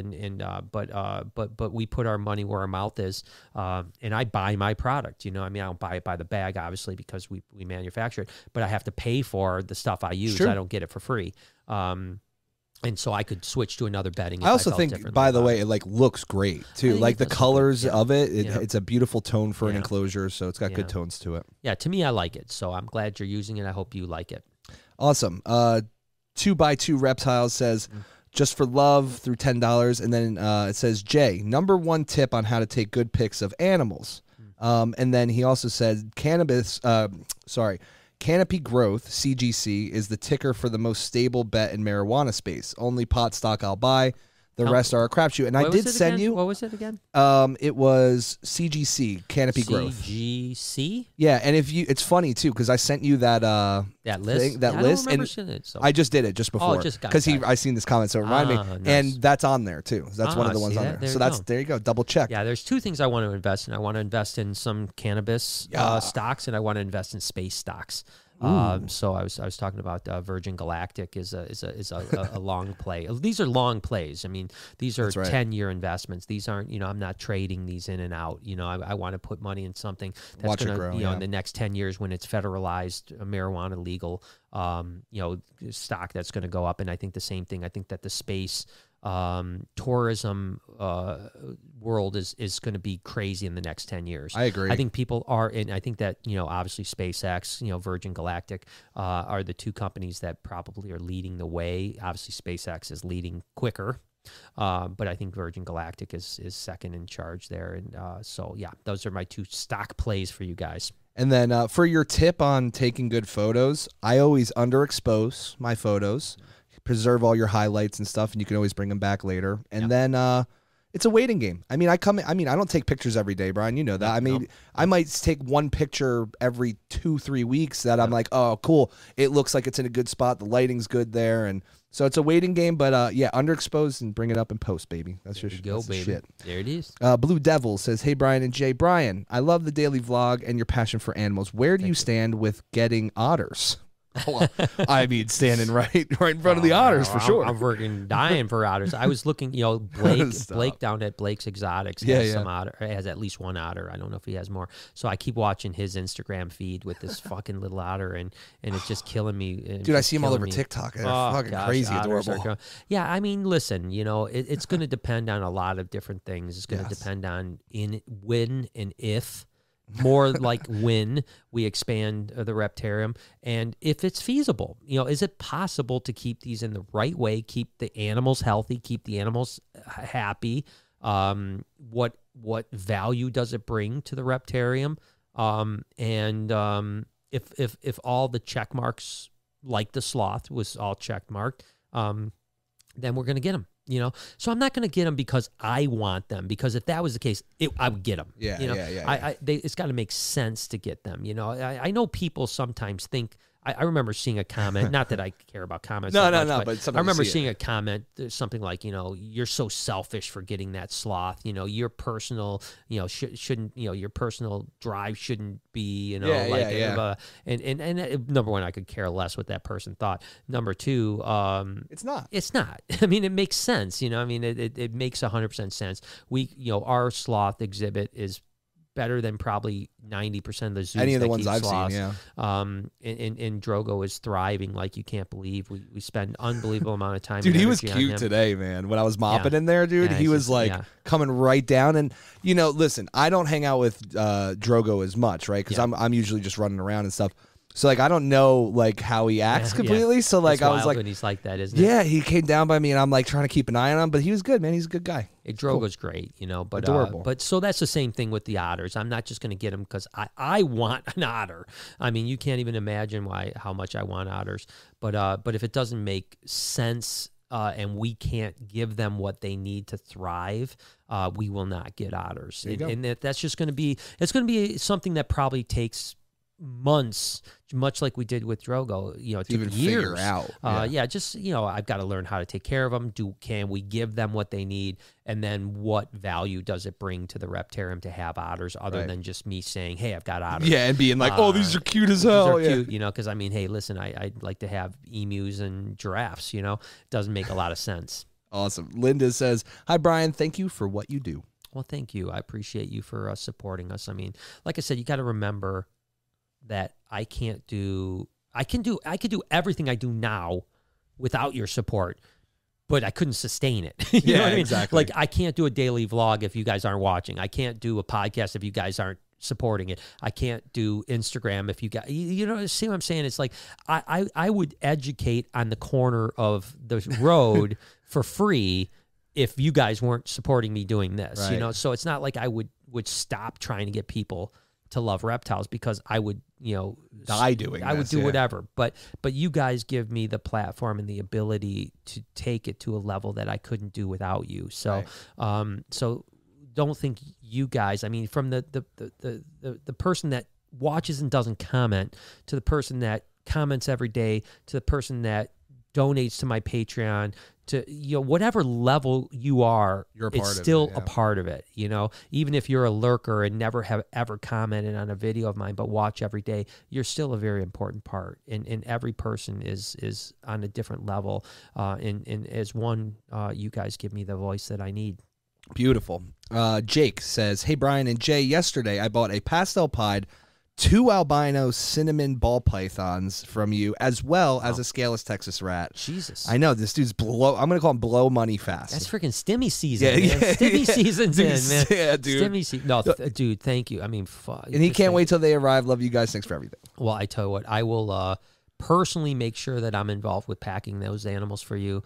And I can't thank you enough. And please, please, please reach out to us if you have any questions about them. But we'll make sure we get you some amazing animals, and ones that you're going to love for a very long time. So seriously, thank you, thank you, thank you, thank you. Roberta says, sending much love to you both. After we move to the new house and sell the old house, I am so getting a female for my banana butter enchi. You are so inspirational. Oh, well, thank you so much. And you know, listen, in the housing market right now, you shouldn't have a problem selling your house.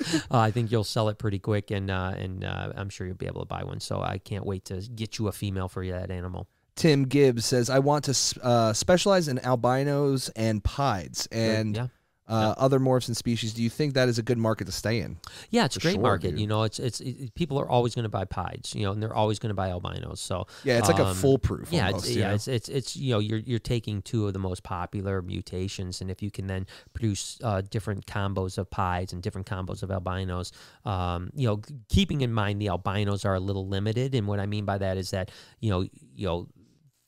They don't look dramatically different, right? Yeah. You know, an albino pied looks different than an albino, but so many of the other mutations have bleed in. Yeah, they're just so there's not as much dynamic range in albino. Yeah, like a pastel albino or something like that's going to look kind of like an albino. But there's enough to still do that you can do very well with those two mutations if you're mixing lots of different things into them. But I think the pieds are always a great. I mean, you literally cannot have enough pied ball pythons. It's literally true. Yeah, it's true.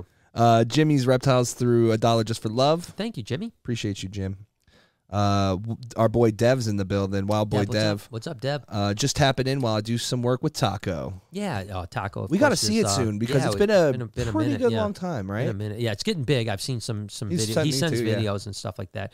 And I know he sent me a picture a day or two ago of banana Mojave, maybe possibly a banana Mojave, something or other that he was thinking about getting. It was just a really beautiful snake, and I think it might have maybe came into a pet shop or something like that as just a normal banana, and it definitely was a pretty snake. Dope. Sherry says, wish I had a cool reptile comment. Sorry. Only sending positive vibes to you and all the work family. Thank you for all the positivity you display on all your platforms. Better days are on the ways. Thank you. I agree. And thank you. And that's, listen, although I struggle from time to time, obviously with mental health, with anxiety, I still try to have a really positive outlook. And I do think better days are ahead. Some days it's difficult. You guys are probably going to get a video here in the next 4 or 5 days that is a little bit heavy. I'll just warn you about it now. It's a piece I filmed actually yesterday that won't go into a vlog for a few more days because we're trying to decide exactly where that belongs. But yesterday wasn't a great day, and the day before wasn't a great day. Today's better, and I'm glad that I can spend this time with you guys feeling better. But positivity is, I mean, what are you going to do? You know what I mean? Right. Like, you can cry and feel sorry for yourself, or you can just try to somehow get through the day and know that tomorrow will be better, or maybe it won't, but it will be someday, and keep that positive attitude. But I think the message is really important to me for people to understand that you can have everything you want. You know what I mean? Like, I literally couldn't ask for a better life. I have great people like Jay that are in my life. I've got great family like Noah and Lori and Jade. I've got great crew with BHB. I've got an live your dream. I live my dream. I've got amazing animals. I've got all these types of things. Yeah, all you guys. And you can still struggle. It doesn't make sense. And that's why it's so important to talk about. Yeah, and that's what I want people to understand, And I know sometimes people get pissed that I talk about it, or I'm going to be like, oh, I would look at that little crybaby. It's like, you don't understand, man. It's like, have some empathy for people. And if someone like me that has everything that they want can struggle, can you only imagine how bad someone struggles that that everything has been taken away from them, which has happened to a lot of people in the last 10 months. People that have worked their entire life for a dream have had that ripped away from them because of the government decision to shut their business down, whether it's a bar owner or a restaurant owner in certain states, or gyms or whatever. General store. I mean, there's tons of stuff that has been shut down in Michigan in particular, and a lot of other states. The idea that anyone thinks that any business besides a big business or something, some random, luck, it can survive for this long. I mean, that's crazy. You know what I mean? Like a mom and pop restaurant, it's just impossible. I mean, impossible. I mean, the estimates in Michigan, and Michigan's been pretty strict. I mean, obviously there's been other states that have been strict too, but there's estimates about 40% of the restaurants and bars will shut down forever. Never. And like you said, that was somebody's reptarium. That was their dream. They were like, I went to culinary school, maybe went to the Navy, I cooked there, and now I'm making my own shop so I can support my family, and now it's gone. So it's heavy. So if someone like me that did thrived during these times and has done well can suffer. You have to have unbelievable empathy for the people that are losing their livelihoods, and I do, Yeah. and so that's my message, is that I want people to understand that everyone can suffer, and you have to have empathy, but also you can't give up, Yeah. and no matter how bad it seems, you got to push through and get to the other side, and the other side will always be brighter. We never know how close we are to the best times of our life. And that's what I'm praying for, and I believe is that the best times of my life are ahead. Will says, buying a snake for the boy, California King or Hognose? Honest, I want your opinion. Ooh. Well, so it's a little bit tough. I don't know how old the boy is. I think Hognose are overall a better snake for a pet. Keeping in mind, and this is it's something that you just have to be honest about, is they are venomous, right? They do carry some venom. It's a rear fang. They don't have pressurized injection systems to inject venom. It seeps into if they chew on you. Hognose almost never bite. I mean, it's so rare for them to bite. I've never even heard of one. But I mean, they do bite, but it's very rare. But so that's just something as a parent you have to keep in mind, is that now I've been bit and chewed on by hundreds of hognose. And the only time I ever get bit is when I'm feeding, right? When you're feeding, they'll do it. But some people do have allergic reaction, anaphylactic reactions to it. No one's ever died. It's never anything like that. But just keep in mind that that's something to think about with children, that there is always that possibility. I do still think hognose is the better choice, but you have to keep all those things in mind. But Cal Kings can be amazing as well. Greg asks, says, I love this podcast and your channel. I'd love to get your reaction on the super red pied corn snakes that I see in Europe. I don't know if it's pied side like we have here. I would assume it's not. Well, I don't know if there's another thing that he's talking about that's what I wonder. Blood red or diffuse pied sides. I don't know if there's like a super red that I don't know about. Yeah. Like is in Europe, have they developed a line that I'm just not aware of, which is always possible. If you're talking about just the diffuse blood red pied sides that we've been working with for 15 years and gotten better, I mean, they're freaking gorgeous. I mean, they're absolutely amazing. So, but if there's something else, I'd love, send me a link. I'd love to see them if there's something else that I don't know about. Perfect. Just give me 1 second. Sorry, I was just checking to make sure. No, that's no Somebody problem. didn't message me. Liam says, can you talk about caiman lizards? I'd like to solo podcast. Keep it going. Well, thank you so much. I'm glad you like it. Caiman lizards are really cool. The thing that people have to understand is that they are aquatic. Very.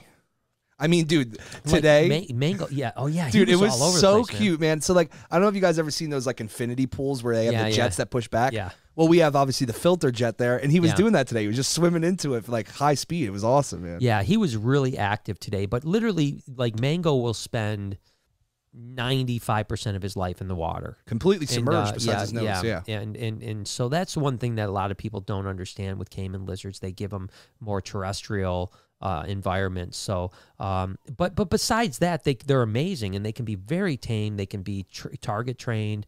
They're really cool animals. But just remember, you need a lot of water to keep them happy. So if you're keeping them in a terrestrial cage with a water dish, they're probably not happy. There you go. Let me see who we got next. Jordan says you need to check out Andrew Unk. Andrew Unks, yeah, I know. Or is it Uckles, maybe? Yeah, Ukles, actually. Ukles on YouTube, Andrew okay. Ukles, yeah. So I don't know much about Andrew Ukles other than the fact that, he's done some crazy stuff. There's no doubt about that. And boy, I hope this gets back to him. I'm sure he'll hate me forever. I don't know, and I don't want to judge him. I just know that he's had a couple swings at TV deals. When we were on Venom Hunters, he had a series being produced on Discovery at the same exact time, and they canned him because he was a head case, and that came from an executive that I know at Discovery. He had a gig at History Channel for a minute, and they canned him because he was hard to work with for some reason, or something happened. I'm not sure.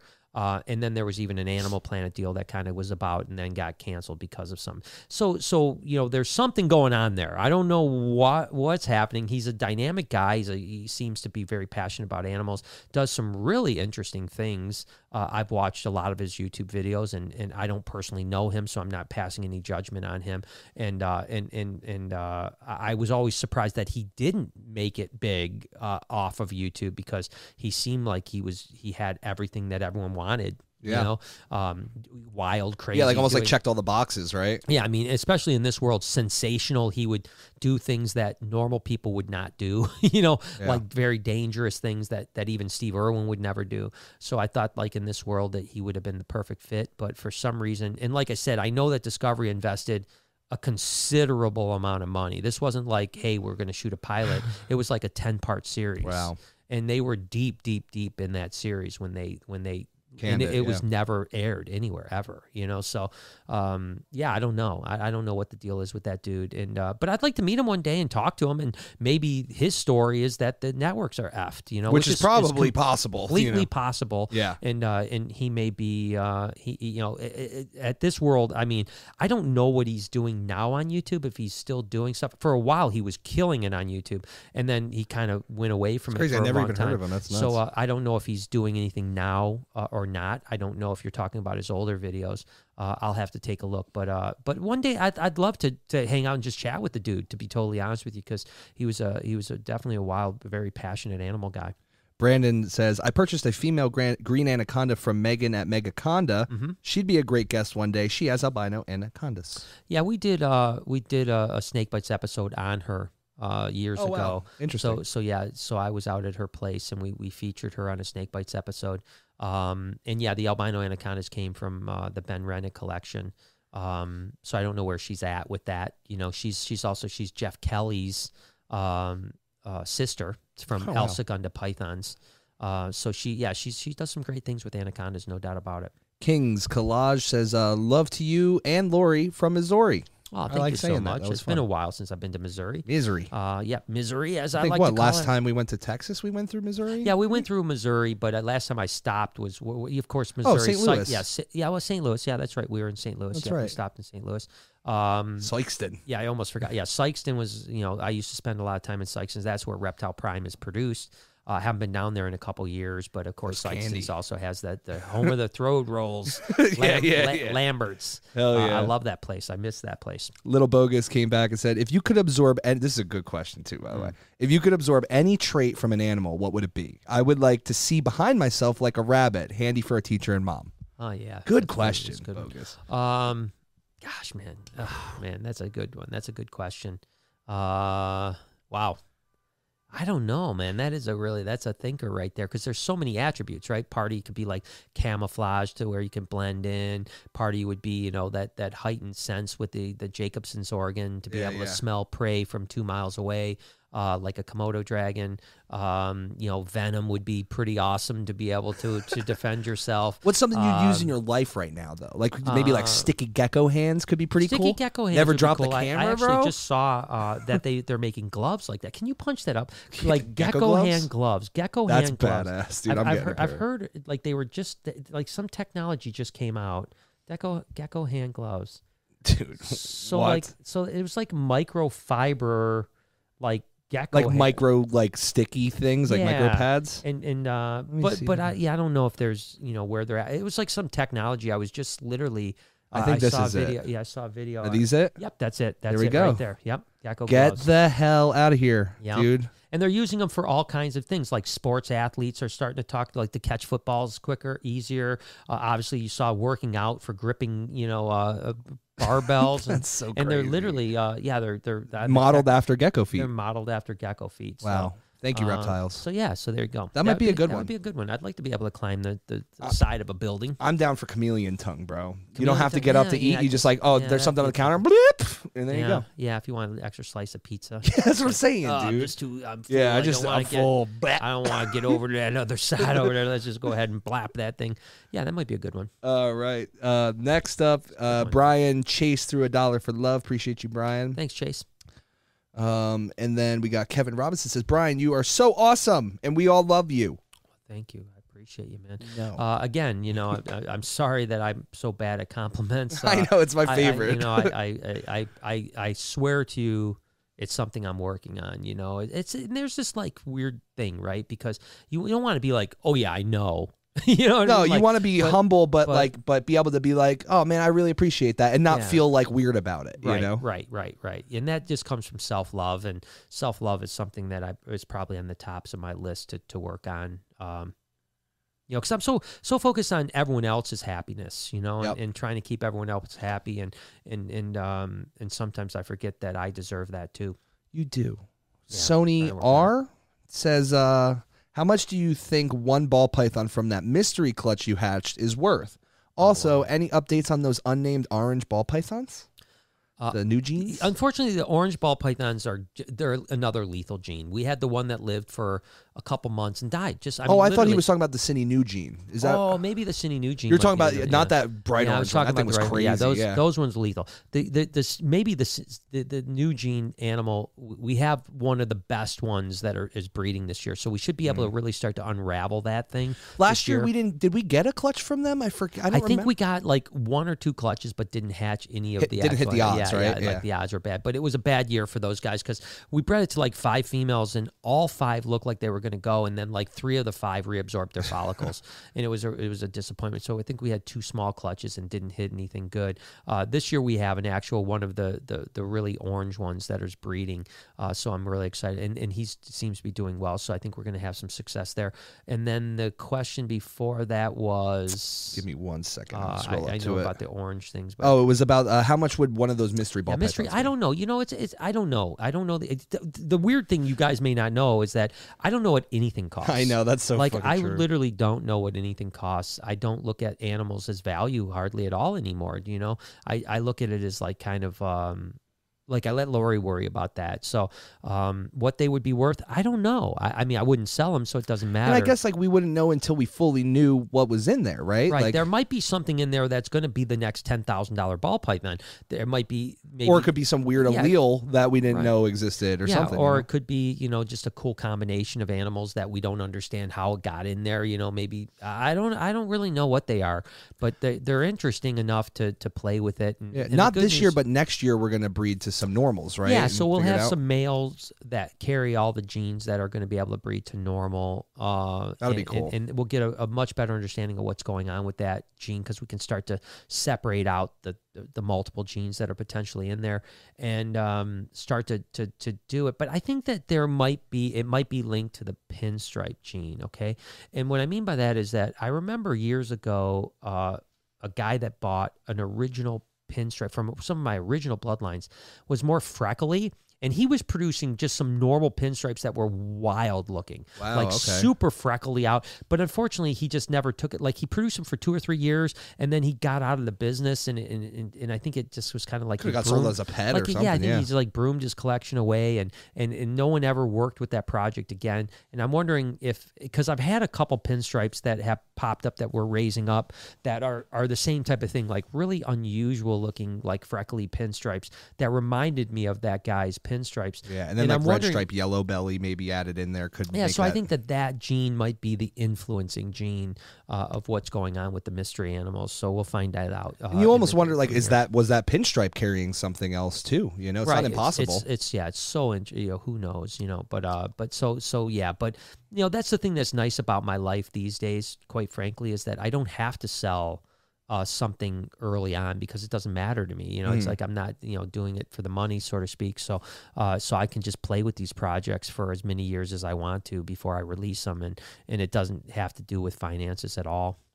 Sweet. Hayden Brown asks, thoughts on getting an echidna for the Reptarium, being a echinoderm mammal which lays eggs. I think that would be a cool addition. I don't believe you can get them in the United States. Get out, really? They're adorable. They're an Australian animal. I've seen them. I've held them. It's pretty much a platypus, like with quills, right? It almost looks like it. Like the face and the hands very looks just similar. like it. Yeah. But I've never seen one in the United States, not even at a zoo.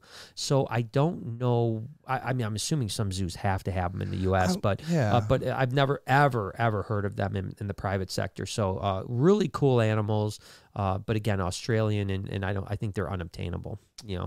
All right. Jimmy's Reptiles asks, you inspired me to work with elapids in South SA, Australia. I don't know. No, SA would be South Africa. South Africa, Australia. South Africa. Cool. That's awesome. Well, that's the real elapids.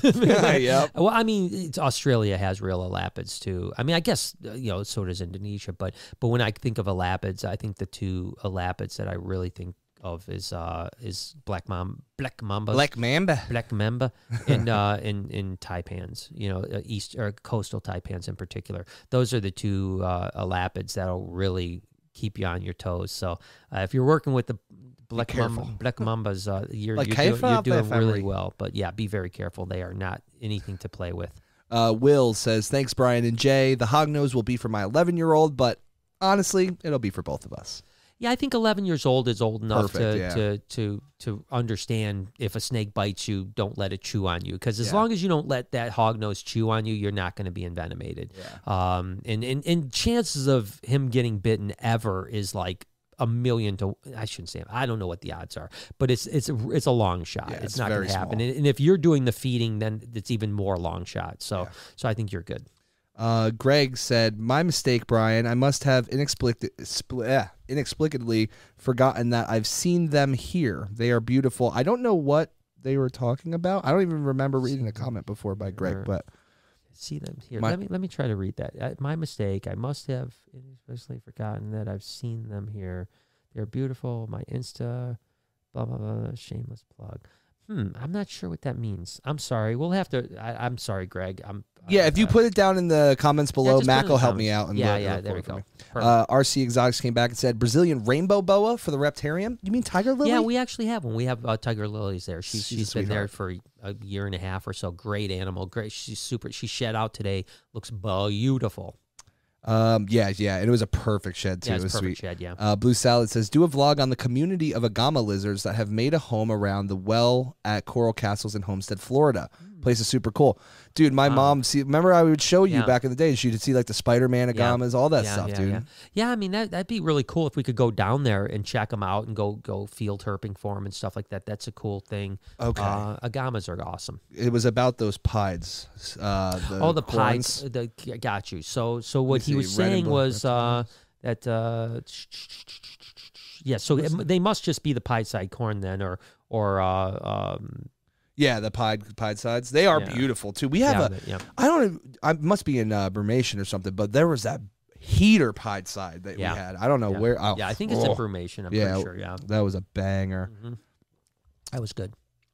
And then Peggy says her super got skipped. I didn't see it. I had been taking pictures of all of them. Let's see. What did she say? Peggy, go put it back down in the comments in the bottom. I'm sorry. Yeah, just put them in the comments and we'll get it. We'll get you. Sorry. I usually am pretty good. So. Yeah, he's usually pretty good. So I'm getting fired thanks to you, Peggy. Appreciate it. Now, Peggy. Now what am I going to do? Yeah, now who's going to read your fucking super chat, huh? I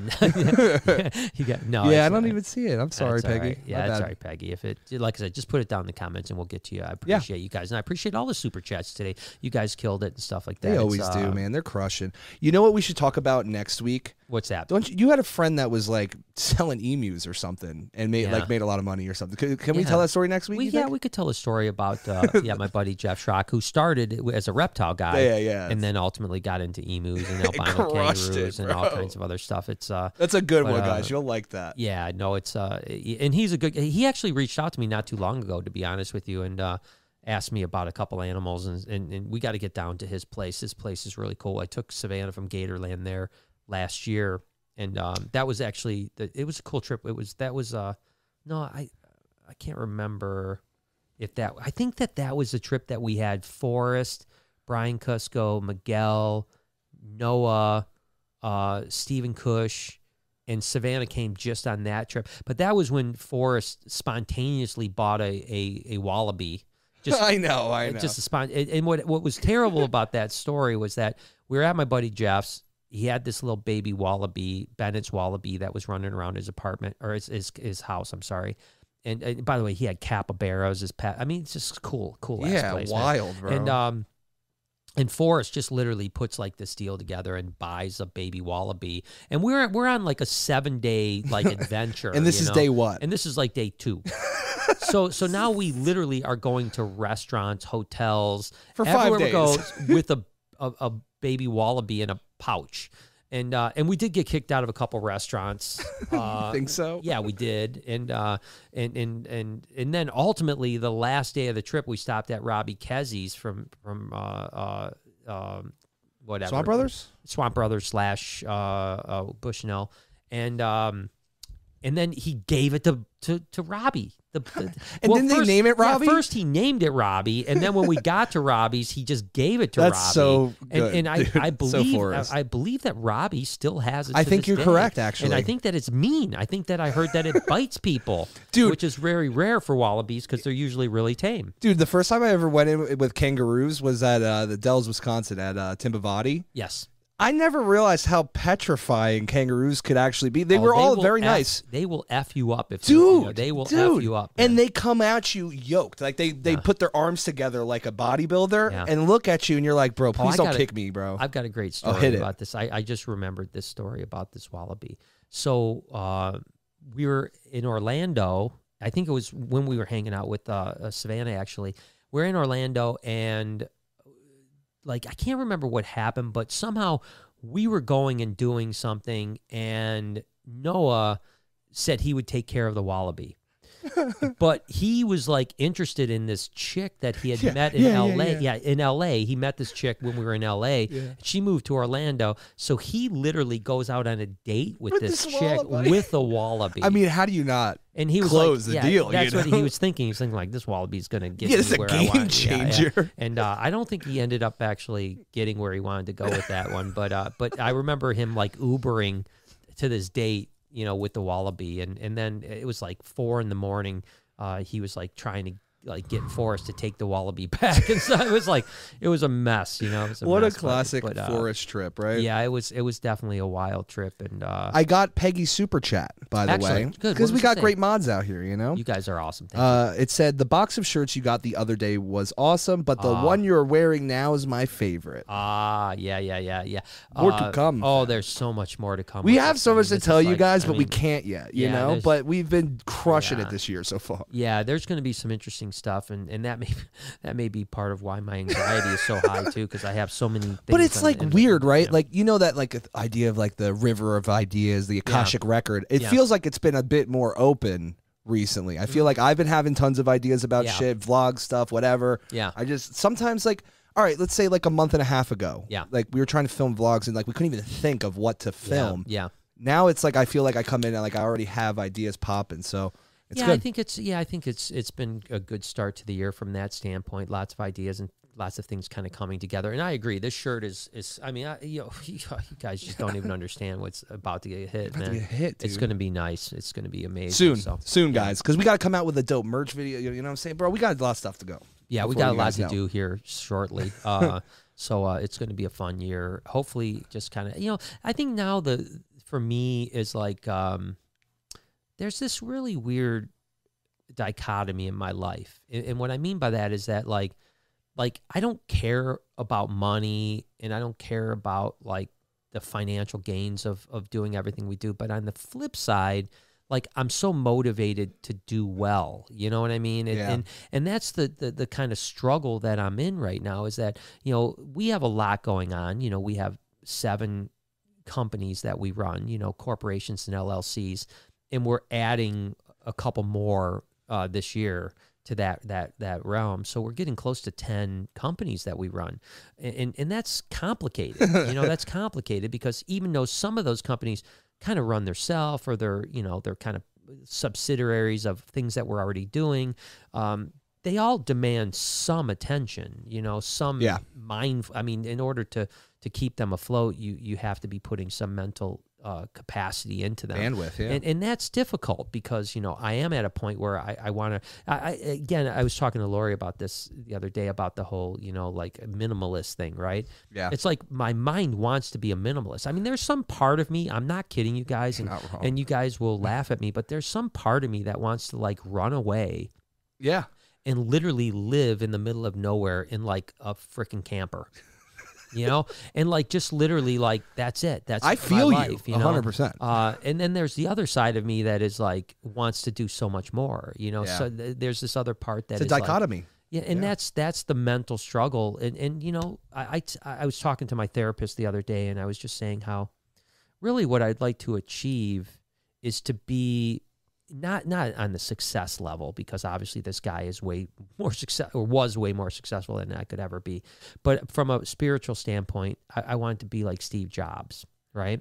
Oh, dude, and Steve Jobs was this unbelievable visionary, this creative mastermind that took this company to a level and did things that, you know, very few people could, but at the same time had this unbelievable calm about himself, you know, this unbelievable neutrality where it seemed like he was unflappable, unshakable. And oftentimes, guys, I'm an emotional wreck, you know, I'm like barely hanging on, you know, to life, you know, like it's gotten away from me so hard this last 10 months.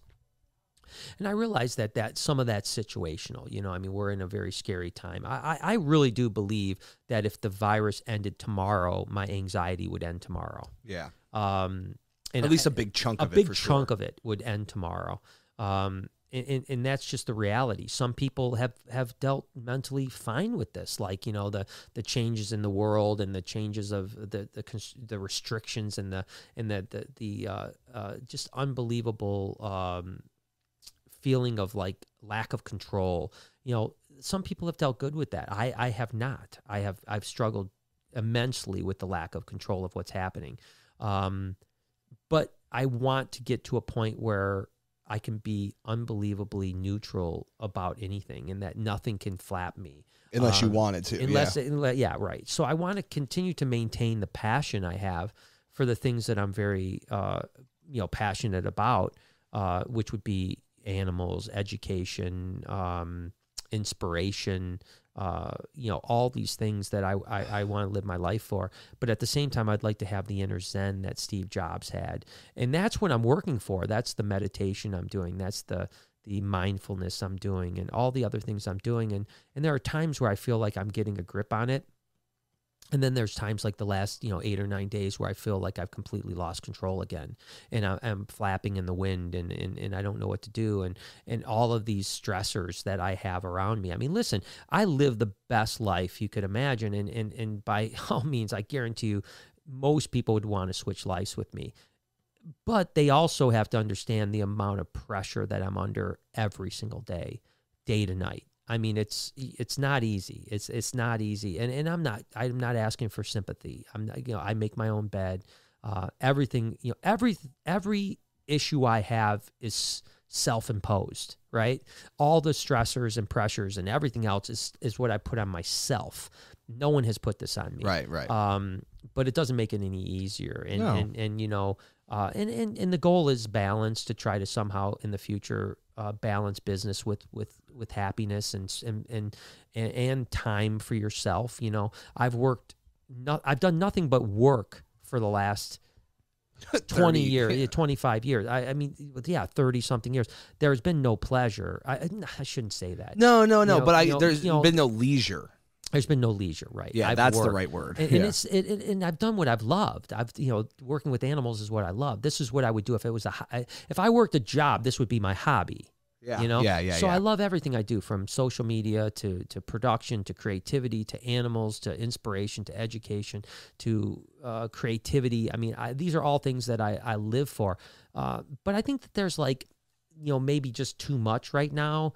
And then I'm adding, which is probably not the greatest thing, right? It's not. And I remember years and years ago, a therapist once told me that everyone is born with a glass of water.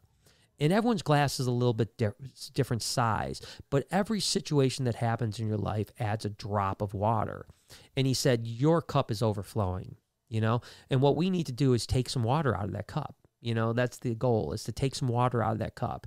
And I think that that's where I've gotten to again, is my cup is overflowing. Yeah, I agree. And that doesn't mean that I need to stop doing the things, or I need to, Brian, I always love when people are like, oh, well, just stop daily vlogging. It's like, well, that creates an entirely new set of problems. Yeah. You know what I mean? Right. It's not, that's not really the issue. It's accumulation of everything in life. and it's really, you need more cups to hold the water. You know what I mean? And that's where Zen comes in, and that's where, you know, enlightenment comes in, and that's where neutrality comes in. So so those are the things I'm working on, and those are the things that as I get there, I want to inspire other people to, you know, follow the same path.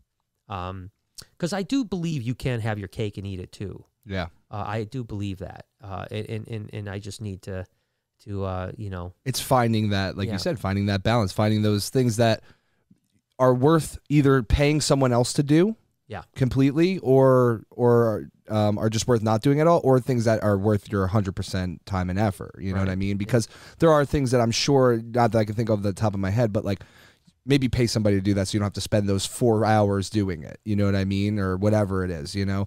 Yeah, and it's a tough thing because there's an old saying, and I've said it. You've probably heard it before, Jay. That it says, you know, the more successful you get, the less you do what makes you successful. Yeah, and that's so true. If you look at really successful people, they always started with a vision and hard work, and their hard work and vision probably carries them on throughout their success. But they no longer, like, if you're a very successful chef, an executive chef, and you open up a restaurant that is a you know, Michelin star restaurant, you probably aren't cooking anymore. No. Right? You're running the a restaurant. And what got you there was your ability to cook.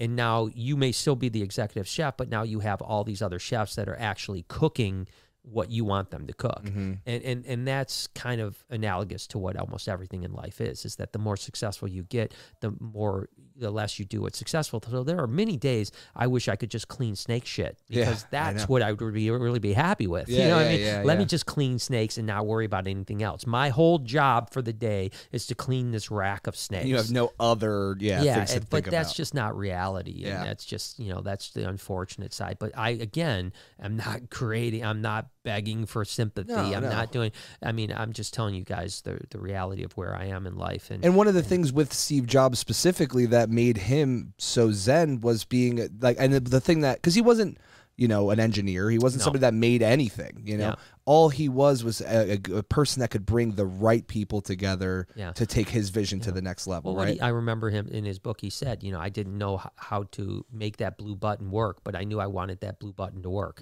So I had to hire the right person to make that blue button do what I wanted it to do.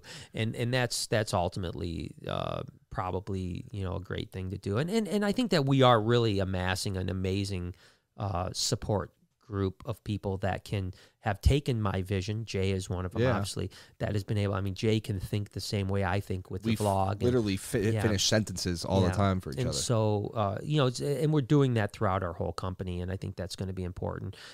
Even with Lori now, I finally have gotten Lori on board to delegate some things, and we're bringing people on to keep her job and her life. Because Lori is one of those people that is like, I can do it better than everyone else, so I'm not going to do it. I'm not going to let anyone else do it. And so getting her on board is a huge feat. And I think it'll be great for her and for me because, you know, as she's happier and less stressed, it's going to be better. Happy wife, happy life, baby. Yeah. We got a couple more super chats. Will says, Forrest was such a good man. Hard to believe I could miss a dude I've never met as much as I miss that guy. And the $5 for his fam, please. Oh, yeah, no doubt about it, man. I appreciate it. And yeah, he's missed, sadly. I can't believe we're not far away from a year. You know, I was in Mexico when I found out. And that was a pretty horrible thing. Oh my God. It was a pretty horrible. Yeah, I mean, it's never a good time to find out something like that. But to be out of the country and to be so far away and know there was nothing I could do was it was a tough. We're going to be in Mexico for 2 more days, and the last 2 days were pretty difficult. I don't think I was like truly in the moment at any point that last No, because 2 days. what actually happened was, like, obviously there was so much stress from building the Reptarium, all this stuff. So you guys went on away to Mexico. You texted me the morning of Forrest's passing, and you said, dude, finally today I feel like I can enjoy myself. I feel like I'm in the moment, so I'm going to put, you know, and I was like, all right, dude, you have a good time, enjoy yourself. And literally, like, I think like an hour later, you were like, yeah, bro, it was literally, I remember that I texted you saying, this is the first day I truly feel like at peace and I feel calm, and I've got nothing. And then it's been today. mayhem since then. And then, seriously, then literally like an hour later, I got a text saying call me, and I called and got the news. And like you said, from there, then we got home, and then grand opening, shut down, anxiety, pandemic, back and forth. I mean, it's been literally chaos since that. Yeah, so that beautiful day never happened, and it haven't really found it since. Yeah. So, but we're gonna sit on a beach in the future, and we're gonna find that day. Brian Chase came back, says, "Hi, Brian. My first stream. Love the channel." Thank you so much, Brian. I appreciate you. Great name, by the way. I know it, dude. Everyone I know that's cool's name Brian. Yeah, absolutely. Every single person. Roberta said, I have had fleeting anxiety where I just have to go pack up and get away. Horrible feeling. Yeah, and I've thought about that too. Like, I mean, the trip that we took out west was really freeing to me. And to be honest, I think that's when you started getting better. Yeah, that's when I started really feeling better, we've been coasting on that vibe almost since, and now it's like maybe it's like I feel like I need to get away again and get in nature a little bit, right? Yeah. It's just that it's hard right now because it's cold, so you got to find, and you don't like cold, so we got to find somewhere warm for you. Yeah, exactly. Brandon said, also love the fact that you are into cryptozoology. Yeah. My wife Sarah and I visited Fork. Is that Arizona? No. AR. Yeah, Arizona. I thought that was AZ. My bad.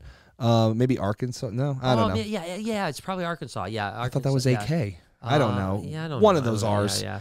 But I mean, wherever you went, it was a bog. It was probably Arkansas. That's fair. And then it says home of the legend Boggy Creek. That's interesting. I don't know much about Boggy Creek, and I am a huge crypto guy. So I'll have to look into that a little bit more. Callum says, "Hey Brian, I used to work in a reptile shop in London, and we used to get shipments of snakes from the U.S. all the time. Now to get snakes into UK is hard. Why?" It's really COVID stuff is what's really, you got to remember U.S. Fish and Wildlife is on very low, probably 20% of the staff is actually working.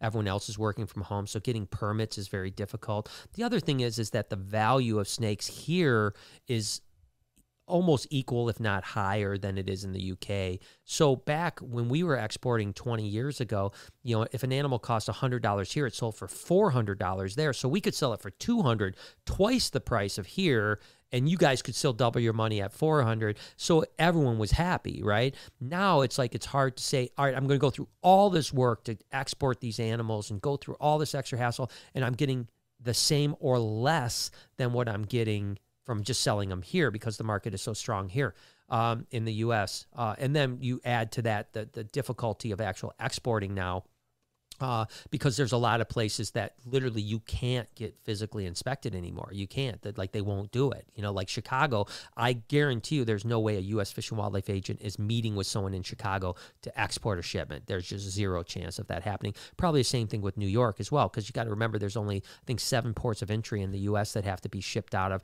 unless you have a non-designated port exemption, which is not easy to get. I've heard that a lot in the last couple of weeks. We talked a lot about that one. But so most things go out of 7 ports, and in L.A., Chicago, and New York are all in trouble right now. So 3 of the 7 ports are, probably not going to get much shipped out of. Miami's doing well, so you could ship out of there pretty good, but that's probably why the UK doesn't get shipments as much. That is it for Super Chats. I do want to say, y'all, there's 340 people in here. Go like that video, bro. We're almost at 300 likes, so get us up there. Yeah, appreciate thank you guys so much. I appreciate it helps us that. for sure. Yeah, and like I said, thank you guys for joining us, and hanging out. I hope that you enjoy the kind of, intimacy of just hanging out and shooting the crap, really. I mean, I'm just, you guys getting to know me as much as you possibly can. There's obviously, I talk as candidly with you guys as I possibly can. I'm not kidding. Like, I'm with Brian all the time. Like, this is literal Brian Barczyk. Like, you're getting it raw and uncut for sure. Yeah, I mean, there's no whole bars, and that's why I like this and I enjoy it and stuff like that. And I hope you guys are too. And let's keep it going. It's just a matter of making it work. And like I said, hopefully down the road we can add the Been Wondering where we can have more guests. I think sometimes we will have a guest even on Saturday nights. Yeah. And who knows what the future is. I mean, I've said this a million times. I really hope the podcast does well. But that's up to you guys. It's Yeah, not we're up to almost me. at 50K. Share the channel, guys. We appreciate it. Yeah, 50K. But we're a long way off from being able to be a successful podcast. Yeah, this podcast is a little different than other channels, I've noticed, too. Yeah, A little bit different but standards. that doesn't mean that we aren't. I'm not pleased with where we're at. I'm just saying we have a long way to go before we can consider this a successful entity. Yeah. And we put a lot of energy into it. We really do. I mean, this takes a tremendous amount of time out of our schedule. But I love it. I really like the platform, and I'm enjoying doing this. And I really like this particular platform a lot because it's just gives me an opportunity. It's therapeutic for me, so I appreciate you I agree. guys. And Thank God we're in that Galactic Federation, because then those extra 6 hours a week get put right in one day. Yeah, dude, so yeah, we're good. perfect. That's the 6 hours are gone for podcasting for a week. So, but I appreciate you guys. So let's end it here. Thank you guys so much. Love you guys so much. Again, you guys know the deal. Do all that, subscribe, all that other crap. Make sure you guys understand that you can listen to this on Spotify as well as Apple Podcasts, everywhere else. If you can't watch it, you can listen to it on your lunch break or whatever on your Raycons that you can use our promo code for. Buy Raycon.com/Brian B. 50% off your order. 15% Bow, bow. off. We all use them. Yeah, we love it. We got HelloFresh coming here in a couple weeks. So, Dude, I'm excited. I miss So cooking. if you're gonna cook some stuff, wait for HelloFresh. We'll get you guys a promo code for that in the next couple weeks. So love you guys. I appreciate you, and I definitely will see you on Wednesday and again on Saturday next week. So you guys have a great night, and I'll talk to you soon. Bye. Peace.